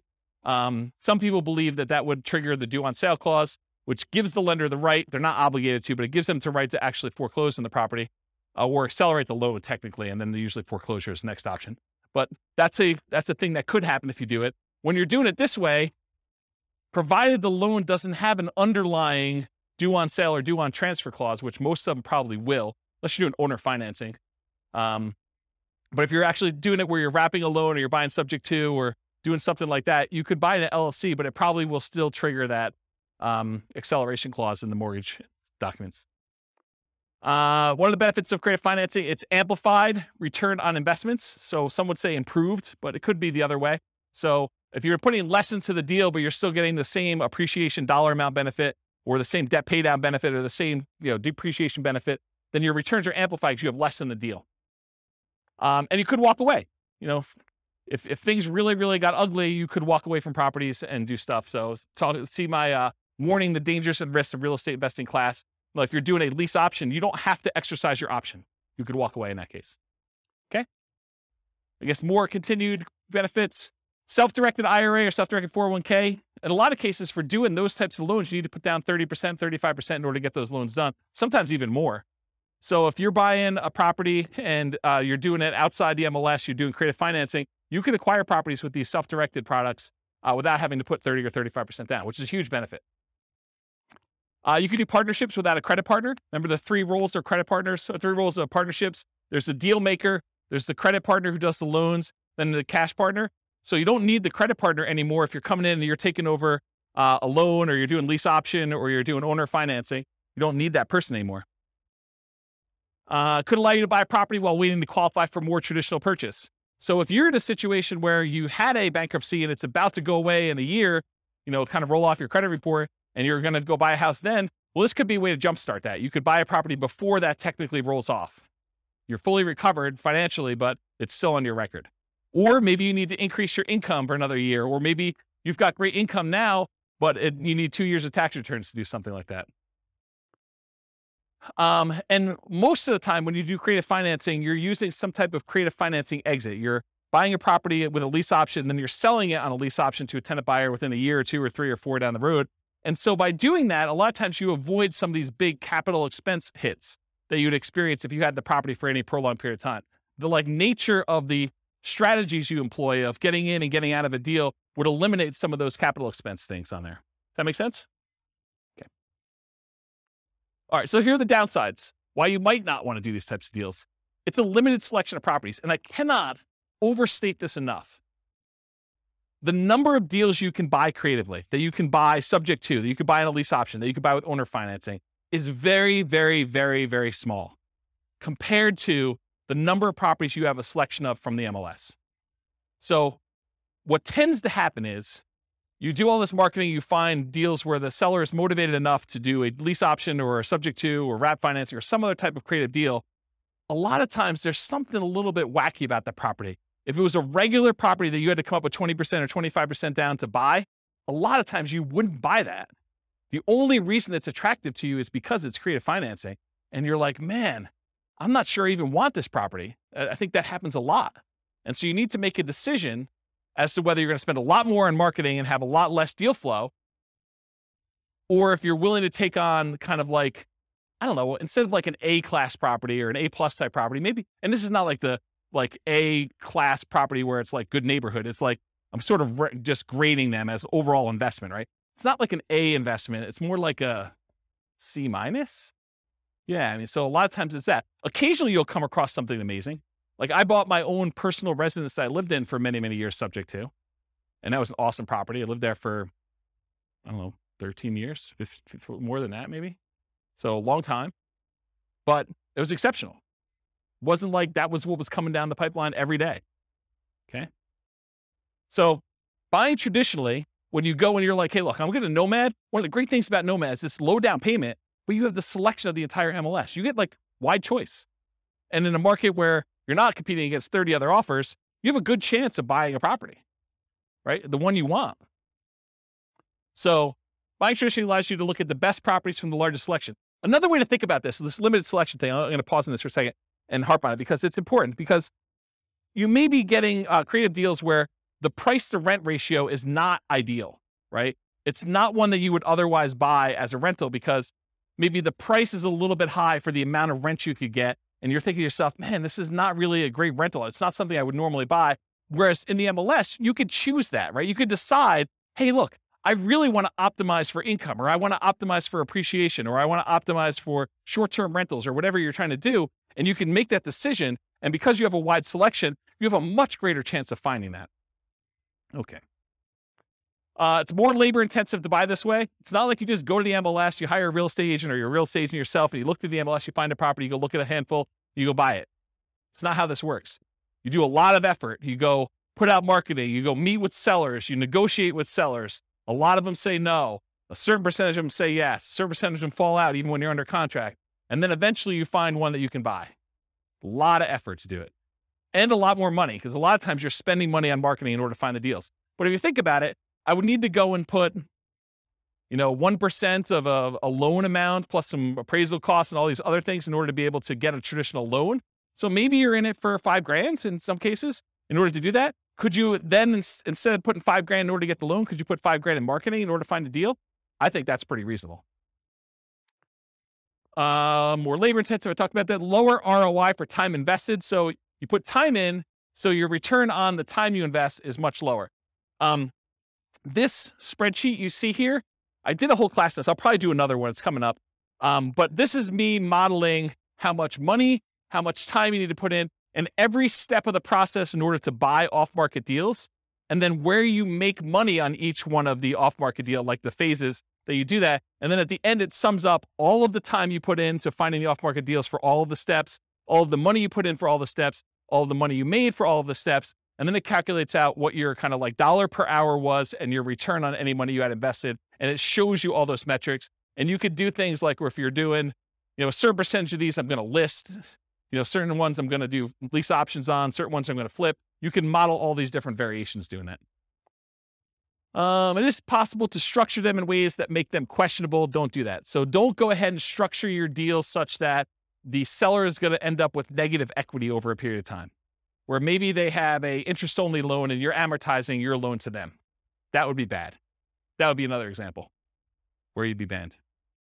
Okay. You are not your sellers. So you're thinking to yourself, James, why would somebody deed me their property and keep the loan in place? Or why would someone offer me a lease option? Or why would someone sell a property at a discount? Why don't they just do the fix up themselves and sell and get retail? Remember, you're not the seller. Okay. I wear Crocs with socks. Poor choice. You guys probably wouldn't do it, but I do, and I'm okay with it. Right? So just because the seller would do something and you wouldn't do something doesn't mean it's bad. Okay? Whether or not you would do something is not a reflection on what others would do. Just realize that. All right, why would sellers do creative financing? To solve a problem they have. If they have some type of issue where they need money and they need to get out of the house, they're ready to do a deal. They can't afford the house anymore. They've lost their job. They used to be a 2-income household. They got divorced. They can no longer afford the payments anymore. Maybe they just went out. They stopped making 2 mortgage payments. Maybe they met someone. Now they're in love. They want to move into one house. They have this other house. They can't afford 2 mortgage payments. So they just want to get out of the other one. And they're so in love, it doesn't matter. They're just like, look, just take over my mortgage payments. Negative emotions associated with the house. Like, they lived in the house, they got a divorce, and every time they turn around, they see their ex-spouse, and they can't deal with it anymore because it emotionally triggers them. So that would be another reason why they wouldn't do it. Or they lived in the house with their spouse, and their spouse passed away, or they lived in the house with their mother, and their mother passed away, or they grew up in the house, and their parents lived there, and both their parents passed away. There's all these emotional reasons why they may not want the house anymore. They need to access equity quickly and easily. Maybe they want to go invest in Twitter before Musk buys it or whatever they're doing, and they need all that money in order to do it. They're like, I don't care, because I'm gonna triple my money in Twitter or Bitcoin or Dogecoin or whatever it is, and they want to take all their money and do that. It could be a reason for them to want to get out. They don't want to manage it or maintain it anymore. Too much work, too much effort. Maybe they own it free and clear, and they're doing their financial planning, and they're like, look, I need income in order to support me in retirement. This equity sitting here doesn't do me anything. I can either rent the property, which I don't want to do, or if you're willing to, I'll accept monthly payments on this property, and that would look like an income stream for me. And I'm okay with that. That would work. What would friends, families, or neighbors think? Their ego is too significantly tied up in what other people think, that they don't want to list their property and have nosy neighbors coming over and looking at their property. They would rather sell it to you and be done with it, and then you could deal with all that. To get their price, even if it means being flexible on terms. So there are some people that are like, I need $500,000. I told my brother-in-law that I was going to sell this thing for $500,000. I know it's only worth $450,000, but I got to get $500,000 because that's what I told him. You could structure a deal where you could overpay for a property. You have to get better terms, maybe a lower interest rate, in order to acquire the property that way, or a big balloon at the end. Okay? Why wouldn't sellers do creative financing? It's not a good solution for them. A lot of sellers are going to say, nope, this doesn't work for me. Okay? It's not a good solution for them. That's fine. Fear, the tenant trashing the place, not paying, calling with repairs in the middle of the night. What would friends, family, neighbors think? Unrealistic expectations. Tomorrow I'm going to get a cash offer for full price. I'm just waiting for it. My home is nicer than all the other ones on the block. I'm going to get top dollar. The other house down the street, it doesn't have views like mine do. Because in the winter, when the trees are in full bloom, I can sort of see through the tree that big rocky mountain figure thing, and that's amazing. That's my amazing view for like 3 months of the year, and that's my house is worth $25,000 more. Maybe. My agent is just not marketing it well enough, so I'll find another agent. I bought it for X, so if I were to sell, I would need to get X plus Y. Just some arbitrary math they've done in their head. I want 20% down, or I want 20% or more down. So maybe they're like unrealistic in what you are offering in terms of down payment. I put 20% down when I bought it, so you need to give me 20% down. That's how it always works. They need to, or are willing to wait for more traditional loan or cash transactions. It's another reason why they wouldn't do creative finance. Any questions on those? Sweet. All right, so these are the different ones we're going to cover owner financing first. Owner financing, what is it? Seller acts like the bank. The property must be free and clear. They cannot have a mortgage on it for it to be owner financing. What if they have a loan on it? It's a different type of strategy. It's probably either subject to or wrap financing in that case. You purchase the property. You and the seller agree on terms, the interest rate, the duration, the amount of the loan, the purchase price, if there are any payments on it, the balloon, and the amortization. The note and deed of trust, or mortgage in some markets, for the benefit of the seller. So this is what secures the property, it secures your loan with the property. So in case you do not make the payments, the lender, in this case the owner, can actually get the property back. You are the owner in this case. If you don't pay, the seller can foreclose. Now I don't have time to cover this, but there are some advanced strategies. I'll cover this when we do the creative financing things. Just remind me, or I hope I'll remind myself. You could do things like substitution of collateral. It's an advanced strategy where you have the ability to move the loan itself to another property. So you don't have to technically pay off the loan when you sell the property. Very, very complicated, advanced topic we'll cover another time. Key characteristics of owner finance or sellers. 1/3 of all homes are owned free and clear, according to the U.S. Census Bureau, or they could pay, and additionally, or they could pay them off if they wanted you to do owner financing. So they may have a really low loan balance and they're like, yeah, I could pay off $50,000. It's not a big deal. Possible motivations. It's been for sale for a long period of time. The home is vacant. They're out of the area owners. Home is not being maintained. Those are kind of like the most common ones. They desire a hassle-free income stream, maybe, or they desire a return on their equity in some cases. Here are the benefits to a seller who's doing owner financing. Gets sold immediately. They have peace of mind. There is a marketing advantage to offering owner financing. So you'll attract more buyers of a very specific type if you offer owner financing when you're selling a property. They can get income from their property. They can convert stagnant equity to income-producing equity. And it might be higher return than they get if they sold it and put it in bank or CDs, especially right now. And it changes the tax characteristics of the transaction for the seller. They don't get one big lump sum. They can spread out the income over time.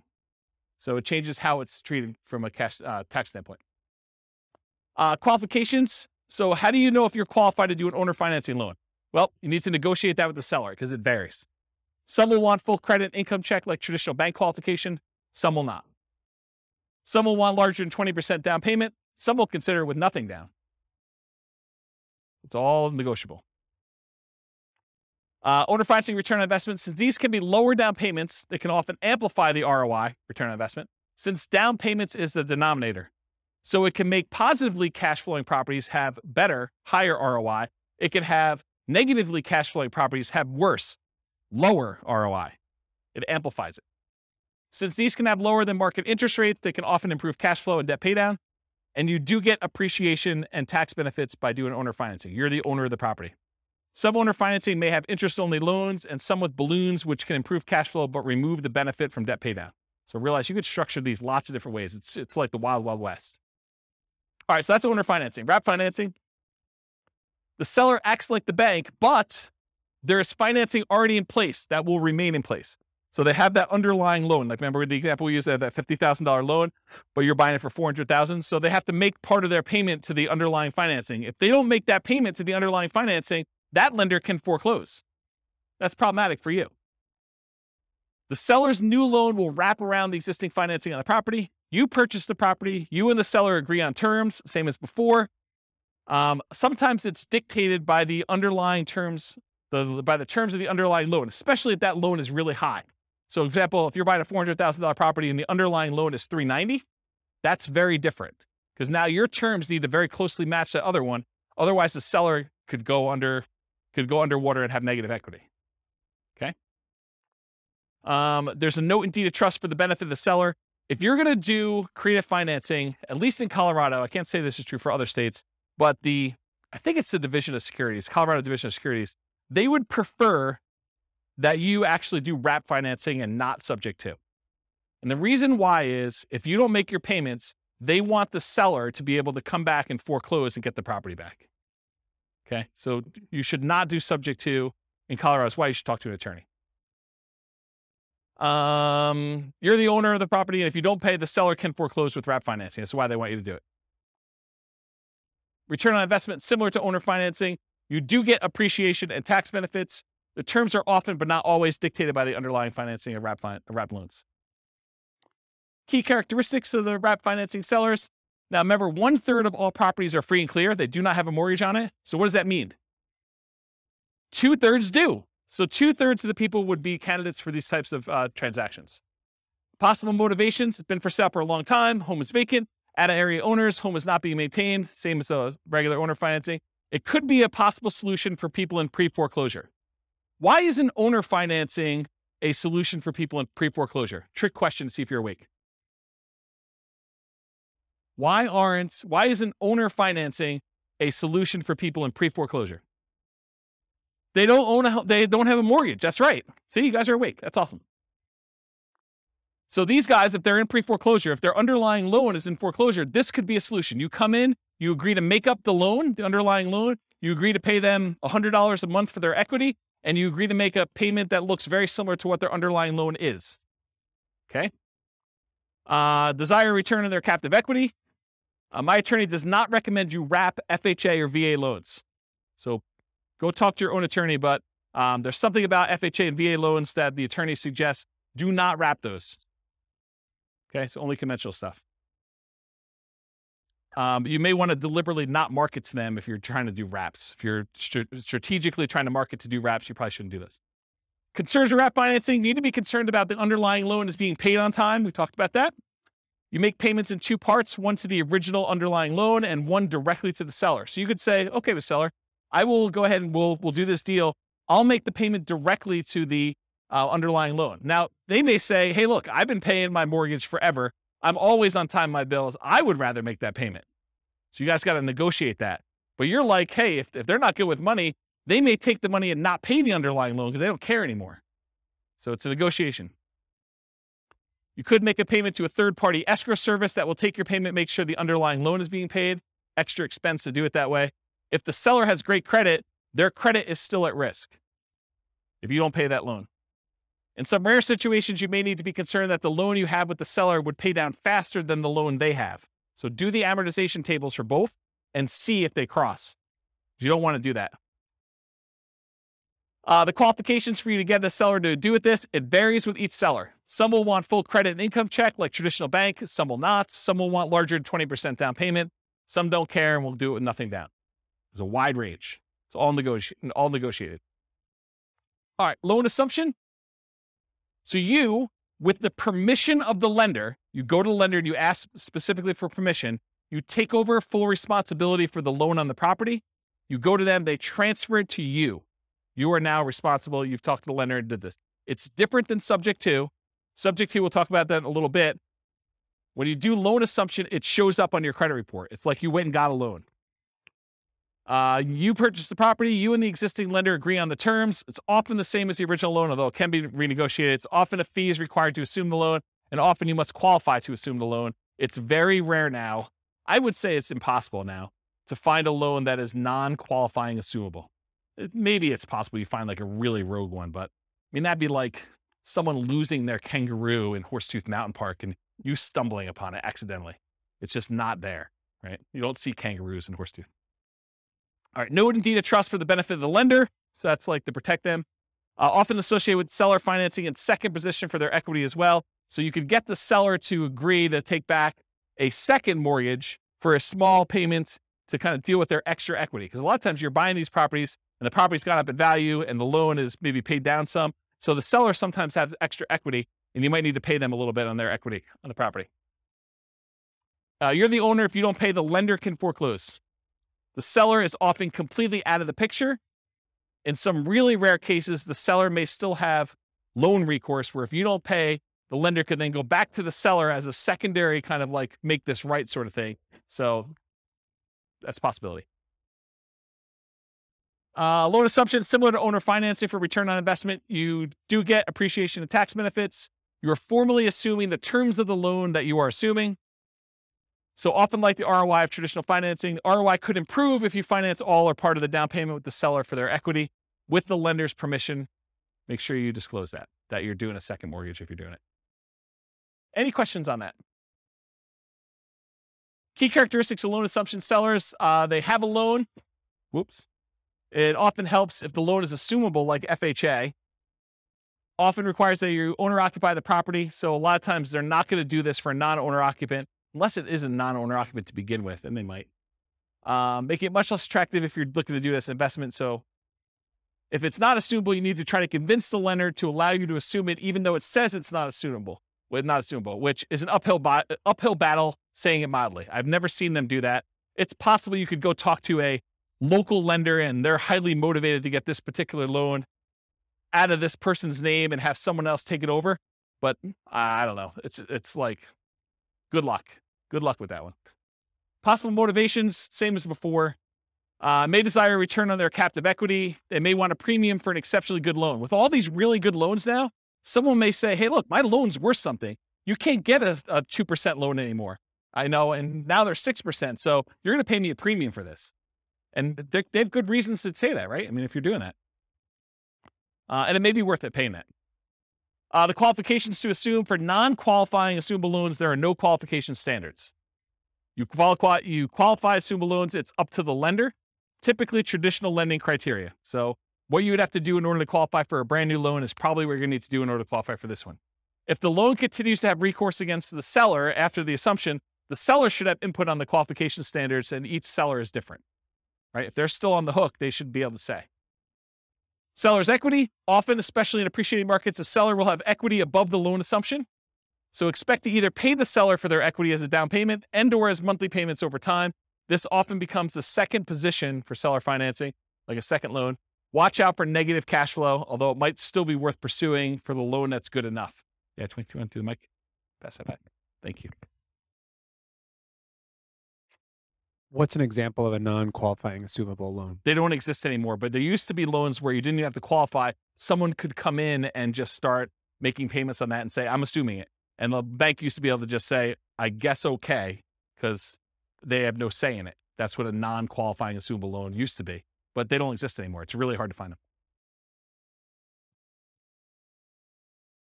You know, unless you create a loan, like a private loan to somebody, and it doesn't say like what the terms are for whether you can assume it or not, or you put in there that it's not qualifying, you know, you could do like a private loan where that happens, but I don't see them anymore. I think the last one was like 1987.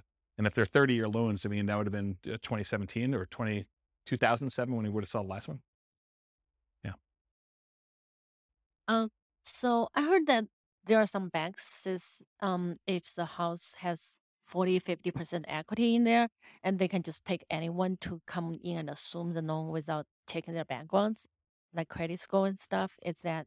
I've you not heard of that. So if Okay. you find one of those, definitely reach out to me and let me know. Okay. But I've not seen it. Okay. Yeah. All right, cool. Types of loans to assume. So this is sort of like my internal checklist, or at least a discussion. I would prefer to take over fixed rate loans versus variable rate loans. Makes sense, right? I would prefer to take over fully amortizing loans versus loans that have balloons. Because a balloon is a balloon on a loan is you pay for 20 years, and then whatever your balance is at the 20-year point or whatever the time period is, then you have to pay the full thing at that point in full. So if you still owe $200,000, they're looking for $200,000 at one time. That's what a balloon is. Fully amortizing loan gets paid off over the duration of the loan. So over that 20-year, 30-year period, the whole thing gets paid off, so you end up with zero at the end.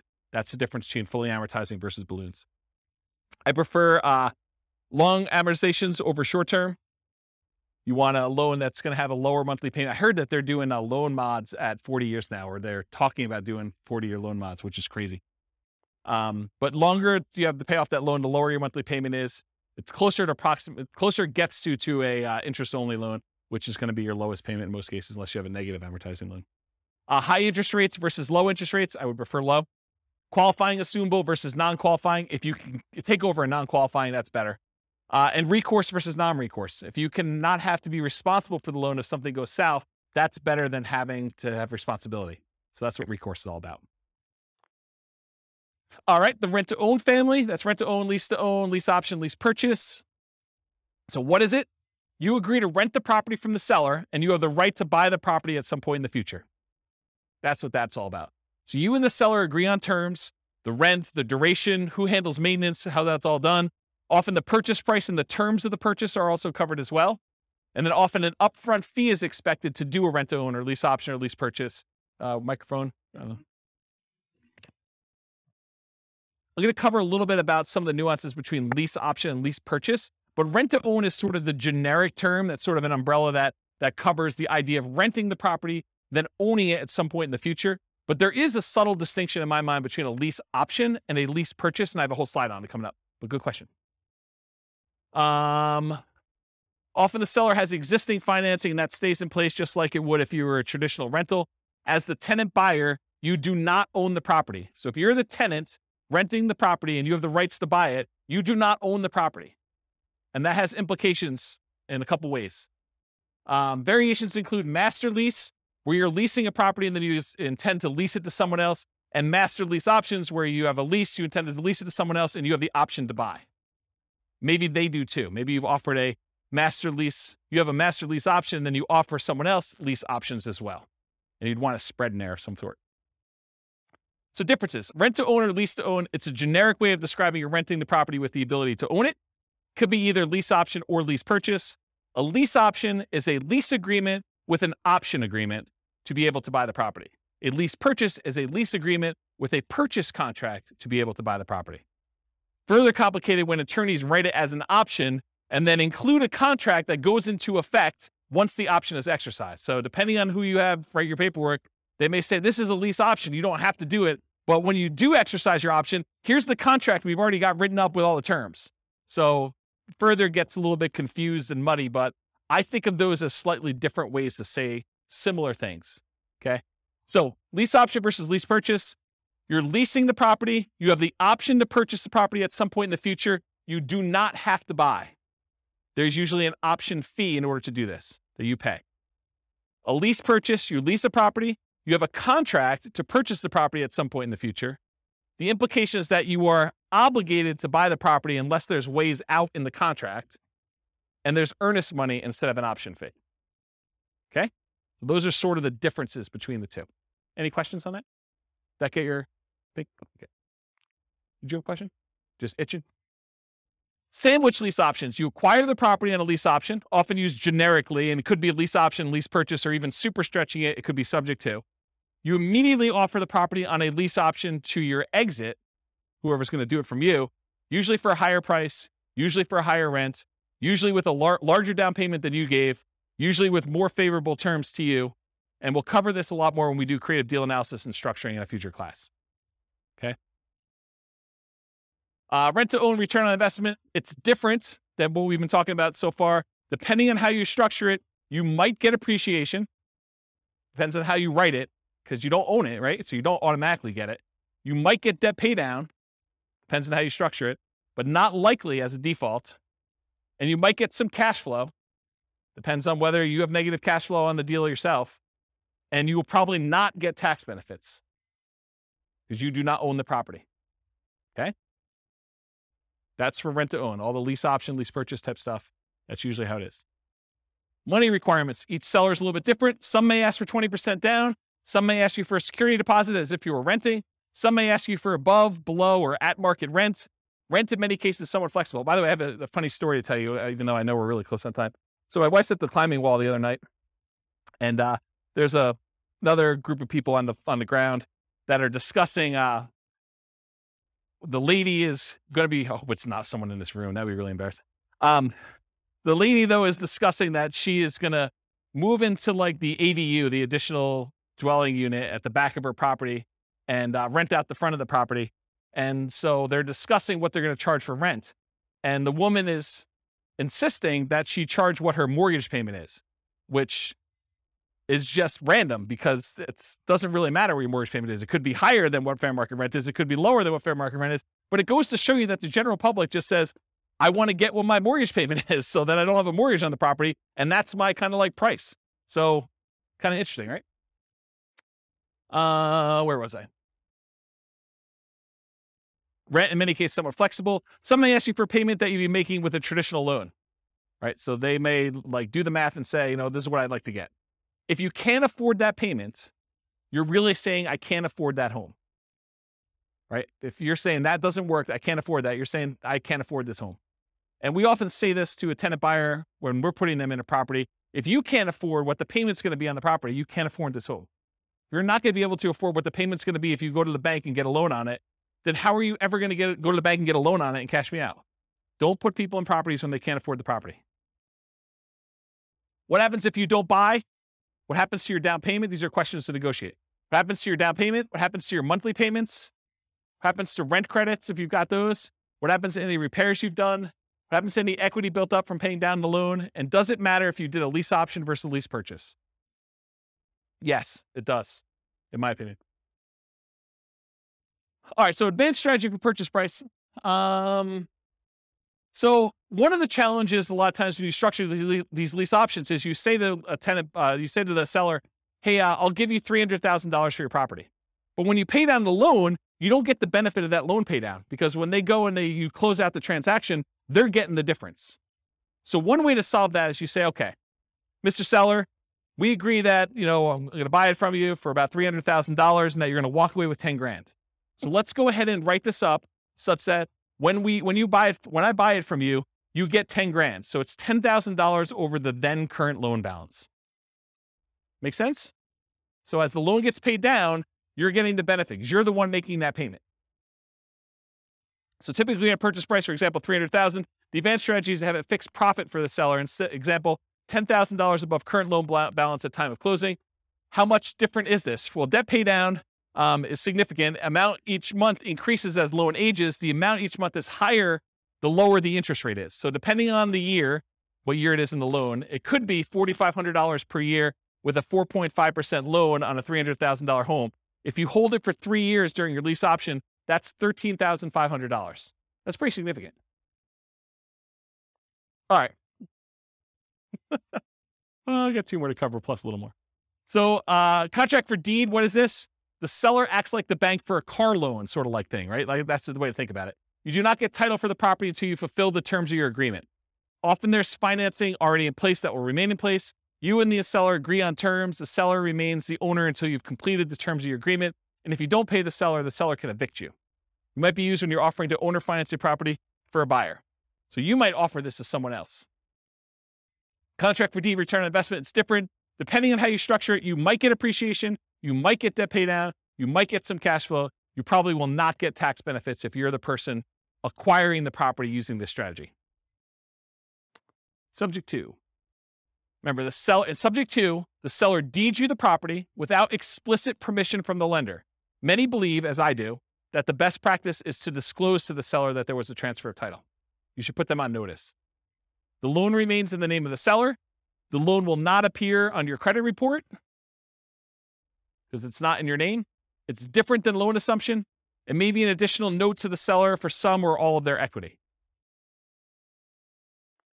Your return on investment, similar to owner financing, wraps, and loan assumption. Since these can be lower down payments, also amplifies that ROI as we've discussed before. All right, cover a couple last ones. Traditional buy and hold.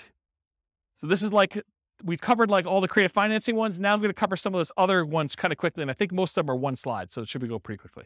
Traditional buy and hold, you got traditional financing, and a lot of times you're renting the property. You possibly sell at some point in the future, or you keep it forever. It's often limited to 10, 30-year fixed rate finance properties for non-commercial. So you're limited in how many you can do with this. So in order for you to scale, it's much harder for you to do this. You could do it with partners. You can rent to long-term tenants or short-term tenants like a vacation rental or something like that. So those are the things you could do, whichever way you want to do it. Nomad, we talked about this. It's like traditional buy and hold, except you owner occupy the property. For it to be Nomad, you got to move in. You get owner occupant financing. Lower down payment, better interest rate that you can get for a non-owner occupant. You got to move into the property at least for the first year. That's what your lender requirements say when you sign to get your loan. This is where I'm getting this number from. So when you sit down and you sign for your owner occupant loan, you sign something that says, I agree to live in my property for a year. Okay. You get much better owner occupant financing. You can get more than 10 traditional loans since you're always buying a primary residence.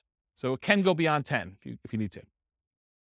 House hacking, you rent out part of the property, duplex, triplex, or fourplex, or bedrooms, or the garage, or you rent an RV spot or something like that. That's what the house hacking is all about. Fix and flips, you find a property you can add value to, often use cash, hard or private money, partners for funding. You can do live-in flips with owner occupant financing, so you can go buy a property. And there's even special loan programs, like there's a conventional, do you remember what's called conventional Home Ready, or so it's like a rehab loan that's conventional. Is it Home Ready? Is that what, there's some brand name for it. Just go ask your lender what the fix-up loan is for conventional. Or the FHA version is 203K. There's the FHA 203K loan where you put 3.5% down, and you buy the property, plus they will loan you the money to do the fix-up on the property. You can't do it yourself. You have to hire contractors, but they'll loan you like 96.5% of that too. So you put 3.5% down of that. So it's a pretty interesting program if you're going to do it. So that's live-in flips with owner-occupant financing. You could do a 2-year slow flips for those trying not to pay capital gains, although the math with reasonable assumptions suggests waiting 2 years is letting the tax tail wag the dog or something like that. The idea being that if you're going to do that strategy and you're getting a big enough discount, you don't need to wait the 2 years. Just pay the taxes and do it. You'll make more money, a lot more money. Okay. The one with an extra R. It's similar to fix and flips. You got to find those properties that you could add value to. The acronym is buy, rehab, rent, refi, and the last R is repeat. You must get significant discounts or find an alternative way to add value. The cost of financing can significantly eat into your equity as you do this, because a lot of times you're using some type of hard money loan up front to do it. And then usually the refinance loan is not cheap. It's not usually a really low cost loan program to get to the cash out refinance. Or sometimes I guess it's not a cash out refinance. Could just be like a rate and term, depending on how you finance it. Rates on financing often get worse than rates for purchase. So your long-term loan interest rate is often a penalty than if you just bought it for cash or bought it with a traditional loan to start with. So realize you're trading some of these things. And a lot of times you leave some money in the deal. Wholesaling, you find a deal, you control a deal, you sell your rights to the deal. Often selling your rights in a contract. How does this compare to real estate brokerage? I think I covered that already, didn't I? Okay, let's skip it. Wholesaling, selling wholesale properties, but closer to retail prices to retail, a lot of times owner-occupant buyers. So it's like wholesaling, except mom and dad are going to move in. Not your mom and dad, but some mom and dad with a family is going to move in. Right? They're going to do that instead of it to an investor. That option auction, we talked about that too. You find a property, you get an option on it. You market the property like crazy for a bid sale over a single weekend. You sell the property to the highest bidder using a round robin strategy. And then you make the difference between what you sell it for using your round robin thing and what you have it under contract for with your option. Short sales and foreclosures. We talked about what are short sales. We talked about foreclosures. Anyone not know after this point? Because I think I covered it twice, right? Okay, good. So we do those. Usually foreclosures are the auctions, either the county or the MLS after they've gone back to the bank. And short sales are usually from the MLS or for sale by owners. Real estate investment trust. They're basically that fund where people get together and they're buying big buildings and you can become a cash investor in those. You buy them from your stockbroker. It's usually an all cash investment. You're not usually able to finance those that I'm aware of. And they're usually passive. Tax liens and deeds, it's county dependent. They vary, like what the interest rate you pay. Some you bid down the interest rate. Some you're getting a fixed interest rate. Some you have to wait. You have to wait a certain amount of time before you can foreclose. Some you can do stuff earlier. I mean, there's all sorts of variations. Every county's a little bit different. You pay back property taxes, take ownership in rare cases. Little side note, a little fact. This was the first real estate investing book I ever wrote. It was on tax liens and tax deeds. Kind of thing. I was buying some of those. I was like, hey, I bet you people would like to know how I'm doing these. And in some really rare cases, they don't actually pay off their lien and you could take ownership of the property just for the amount you paid in taxes, plus some foreclosure filing fee type stuff. So it's sort of like the grand slam random home run that you occasionally get, really rare, but it's a way to boost your return and sometimes get a property. Not like that, no. Partnership syndication, you find deals in all the ways that we've discussed. You partner with others to assist with roles you're unable or unwilling to fulfill. Remember, there's the syndicator or the deal maker or the manager of the deal. There's the loan partner and then the money partner.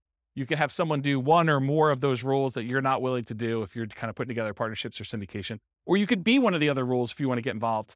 You could be the money partner or the loan partner to do that. Okay, I got 2 slides left. I'm going to be good. Okay, so non-creative financing type stuff. So this is like the non-creative ones that we covered. Like we're not talking about owner financing and those types of things. So traditional buy and hold, including short-term rentals, that's where you typically do these more like traditional financing type things. Going to the bank and getting a loan. Nomad, you typically go to the bank, get a loan. House hacking, you typically go to the bank, get a loan. Fix and flips, a lot of times you're going to go get like some type of hard money loan or some type of bank product to do that, including live-in flips, 2-year slow flips, and partnership flips. We're doing BRRRR and BRRRR, you're probably going to do more traditional financing. And then syndications and partnerships, you're going to do this. Okay. So these are like the non-creative financing type things. And then here are the miscellaneous ones where you're not really getting bank financing. Wholesaling, you're not really getting financing at all. In some cases, maybe you're getting, the dough for a day or transaction funding if you have to close in order to get your deal sold. And then if you're doing real estate brokerage, what's great about it is there's no financing, right? You get a seller to agree to let you sell their property. There's no financing you need. A really weird, twisted way, and it's not 100% correct, so don't say, James told me it's this. It's technically not, but one way to think about real estate brokerage is you have an option on a property. You've got a seller to say, hey, look, you have an option to help me sell this property, and I'm going to pay you a fee if you can find a buyer who's willing to pay this number, right? Isn't that sort of what it is? So, I don't know, real estate brokerage is a pretty interesting way to do it. And you only have to do half the thing if you're doing that. If you're wholesaling, you can either find the buyer or find the seller and you still get paid. Wholesaling, you don't need any specific financing to do that. Option auction, you don't need to get a loan or do anything for that one. If you're buying at auctions, if you're auctioning off a property that you own, you don't need any financing to do that. But if you're going to go buy at an auction, it's usually cash. And then tax liens, tax deeds, sales, you're usually paying cash in order to get those. You're not really getting financing, and a REIT, you're not getting financing. All right, last slide, and I'll take questions. As if I haven't been taking questions all night. So which strategies might I consider if? And this is sort of to answer part of your question, Rob. But if I don't have a down payment, what strategies do you do if you don't have down payment, right? Like you start thinking to yourself, like, what could I do? Well, there's that real estate investing versus real estate entrepreneurship discussion we've sort of been hinting at or having. And that is, when you're a real estate investor, you're taking money, you're deploying it, and you're expecting to get a return on that. That's real estate investing. Real estate entrepreneurship is like you're going into the business of something related to real estate investing. You're either doing fix and flips, you're doing wholesaling, or you're being a real estate broker, but you're like trying to earn an income by being in or around the real estate business. But you're not taking capital and deploying it necessarily in order to do that. So if you don't have a down payment, those are sort of like the 2 ways to look at it. You're probably not doing real estate investing because you don't have money to do it. Or if you are, you're doing some type of like really low down payment option, right? So, but in order to do this real estate entrepreneurship, in the majority of cases, it's a sales and marketing skills type position where you have to get good at selling the seller in order to get a deal negotiated correctly. And then you have to go sell your tenant buyer in order to kind of get that out there. Or you got to go do, if you're doing wholesaling, you got to go find your sellers and your buyers. Or if you're doing, fix and flip, you got to go negotiate the deal and get the deal. And you got to manage contractors. And, there's other stuff, there's skills they're doing that. And then we talked about getting rich fast in real estate versus getting rich slow in real estate. And they're both really slow in my opinion. I mean, you could hit a home run accidentally and make, gazillion dollars on a deal, but it's really, really, really rare. In most cases, you're either doing the hustle, doing the work in order to do the work of real estate entrepreneurship and grinding it out to get money to then reinvest into long-term wealth building and cash flow, or you're just starting there and you got a job and you're using that money to deploy. So it's really just kind of that get rich slow. And then even if you're doing nothing down deals, you're able to go find a seller who's willing to say, look, I'll let you buy the property and I don't require any down payment. It would be stupid. And I'm using that word very deliberately, even though I know it's offensive, but it would be stupid for you to do these without reserves, especially if you're going to go get a seller to agree to do something creative with you, right? So technically, can you do it with no down payment? Yes. Can you do it with no money? No, probably not, right? You need reserves in order to do these types of deals. So that's what I've discussed, down payments and adequate cash reserves for doing that. But what strategies might you do if you have a temporary inability to qualify for a loan? Like you had a bankruptcy or a short sale or foreclosure, or the inability to document your income because you got a new job or new business or whatever it is. And you're like, look, I don't want to wait another 2 years. I'm doing amazing. And, it hasn't rolled off my credit far enough yet. Maybe you go do something creative when you know you can afford it. You got plenty of down payment, you got plenty of money. And this is just a solution for you to go acquire properties and do that. So I don't know, like those creative transactions are probably good ones to do for those where you can't get traditional stuff. Or maybe you bring in a partner of some sort. What if you need positive cash flow? What strategies you do for that? So like cash flow, you could say cash flow is like buying a property for a long-term buy and hold, and you're getting a little bit each month. But couldn't you, let me give you an example about this, and you tell me if this is cash flow to you. So you go out and you find a motivated seller, and the motivated seller agrees to do a wrap deal with you, where they're going to wrap their underlying loan and they're going to allow you to make payments on it. And you put a tenant buyer in the property where you're going to get higher than what you're paying to them. So it's going to be, maybe it's even break even. The amount you're paying to the seller is exactly break even with what your tenant buyer is paying you. And maybe you got a little tiny bit of option fee from the tenant buyer, which kind of covers some of your costs to acquire the deal. So you really got nothing in the deal. You're break even cash flow on the deal. But 3 years later, the tenant buyer is going to actually go get a regular loan from a bank, and they're going to close out, and you're going to make $20,000. So if you think about it as a black box, maybe you put a little bit of money in, but that money kind of came back out really early on. And then 3 years later, at the end of the black box, there's $20,000 that pops out. Is that cash flow? I mean, it's $20,000 over 3 years, right? Yeah, it's like a delayed cash flow though, right? So that's sort of what I mean about the need for positive cash flow, option fees and pops compared to monthly cash flow. And what if you're concerned about the market might decline? Well, lease options, where you're leasing the property and you have the option to buy it. If the market crashes, you're just like, I choose not to exercise my option. Here's the property back, Mr. Seller. That's one. You do regular options. You can do real estate brokerage. I mean, real estate brokerage, you're in and out really quickly, and you have no obligation to the properties. So you can do those. But for long-term wealth building, I think you sort of need to put a stake in the ground and say, I'm going to hold out because you want to be in the market for that long-term wealth building. So for like that part of it, I think you've got that market risk. And if you've got a long enough time horizon, I don't think it matters because you could have a dip short-term. But if you asked me to bet on the long-term growth of the real estate market, historically over 100 years plus, it's 3% a year.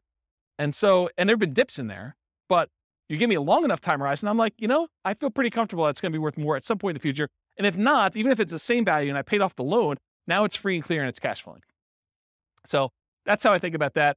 And if you want to buy in LLCs, if you're really hyper concerned about, asset protection and liability and risk and stuff like that, there are ones you could buy where you don't have to, move them to a LLC after you acquire them with traditional financing. You could buy subject to and buy in the LLC to begin with, or you could buy with a lease option and buy in an LLC to begin with. You could do owner financing and buy in an LLC to begin with. But those types of ones you can do where you're able to buy them in LLCs or with partners as well. All right. Any questions? I'm only 7 minutes over, but Rob, that's all on you. Any questions before we go? Wow, I put you guys out of it. You're like, holy crap. Oh, you have questions, Justin? This is more like a comment here, James, Yeah. which is so what you're showing us today is great, man. I love this stuff, right? Yeah. But what's happened in the last 3 years is that there are new players that have come into this market where we have everything that we do is we buy ugly houses, guys, and fix and flippers and burrs and nomads and that. There's a property tech company that's come up backed by Wall Street, which is doing a version of it. So they've taken all our best plays and they've come into the market. So Open Doors an iBuyer, Homeward is a power buyer who will give you the cash up front. Divvy is basically a rent-to-own company. Yeah. It's amazing. And so they've changed the field a little bit. But I just realized as you were going through it, there's actually tremendous opportunity to work in that space between these guys and what we're doing now. It's kind of crazy, actually. I've just never thought about it until you showed me this. There's tremendous opportunity. There's tremendous opportunity to wholesale to iBuyers because they're overpaying for everything anyway, right? Yeah.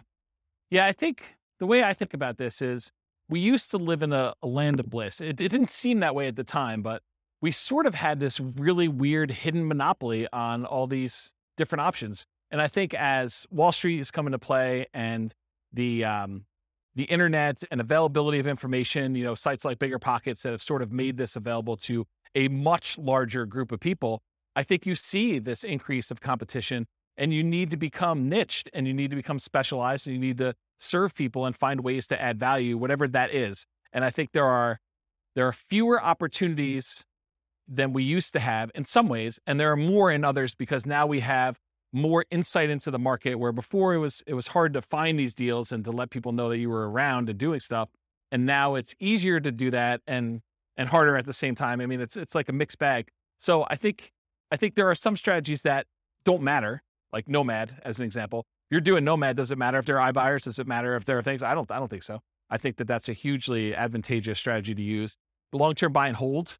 I think, there's enough opportunities in there to still do those, but doing the like fix and flip ones and doing the burst strategies, I think it's getting more challenging to find some of those opportunities, especially in heated markets like we've been. And I think as markets soften, you'll see opportunities to do those. But I also think that there are solutions for the, creative financing stuff coming. I don't think it's quite there yet because the market's still hot. But I do wonder a little bit if we're going to see a percentage of those guys go to the iBuyers. If we're going to see them, hey, look, I don't need to go sell to another investor. I could go onto this website. They'll give me an instant offer, subject to an inspection and some other things. And so I think you'll lose some of them that way. But not all of them, because I think some of them, the price may be too low, especially if they're high loan to value, and coming in and doing like a subject to or creative financing could be a solution for some of those there too. So I don't know. Yeah. Sell to the iBuyers. Sure. Absolutely. Yeah. Yeah. I think that's a sub niche in some ways, right? Like that's you specializing in who your end user buyer is. But I think there's enough demand from mom and pop investors too, where iBuyer wants them, but so does mom and pop investor. And they may, especially in aggregate, they may be able to eat as much as you can produce.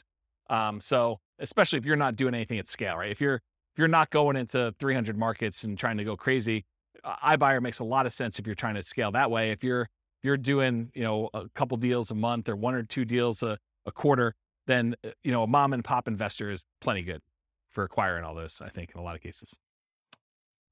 All right. Any final questions? Was that helpful? Was that like a good sort of like overwhelm you class where you're like, holy crap, James, what was that all about? Is that good? All right. Well, I got nothing else for you. Thanks for coming, everybody. I will see you all next week.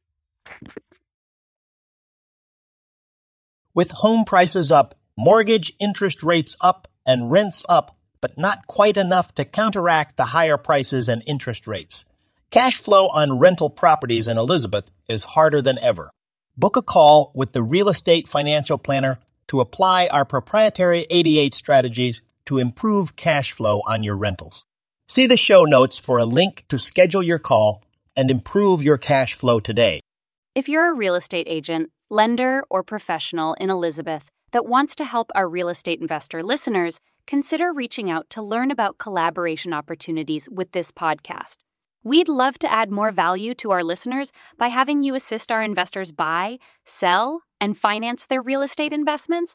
See the show notes to schedule a call to discuss collaboration opportunities.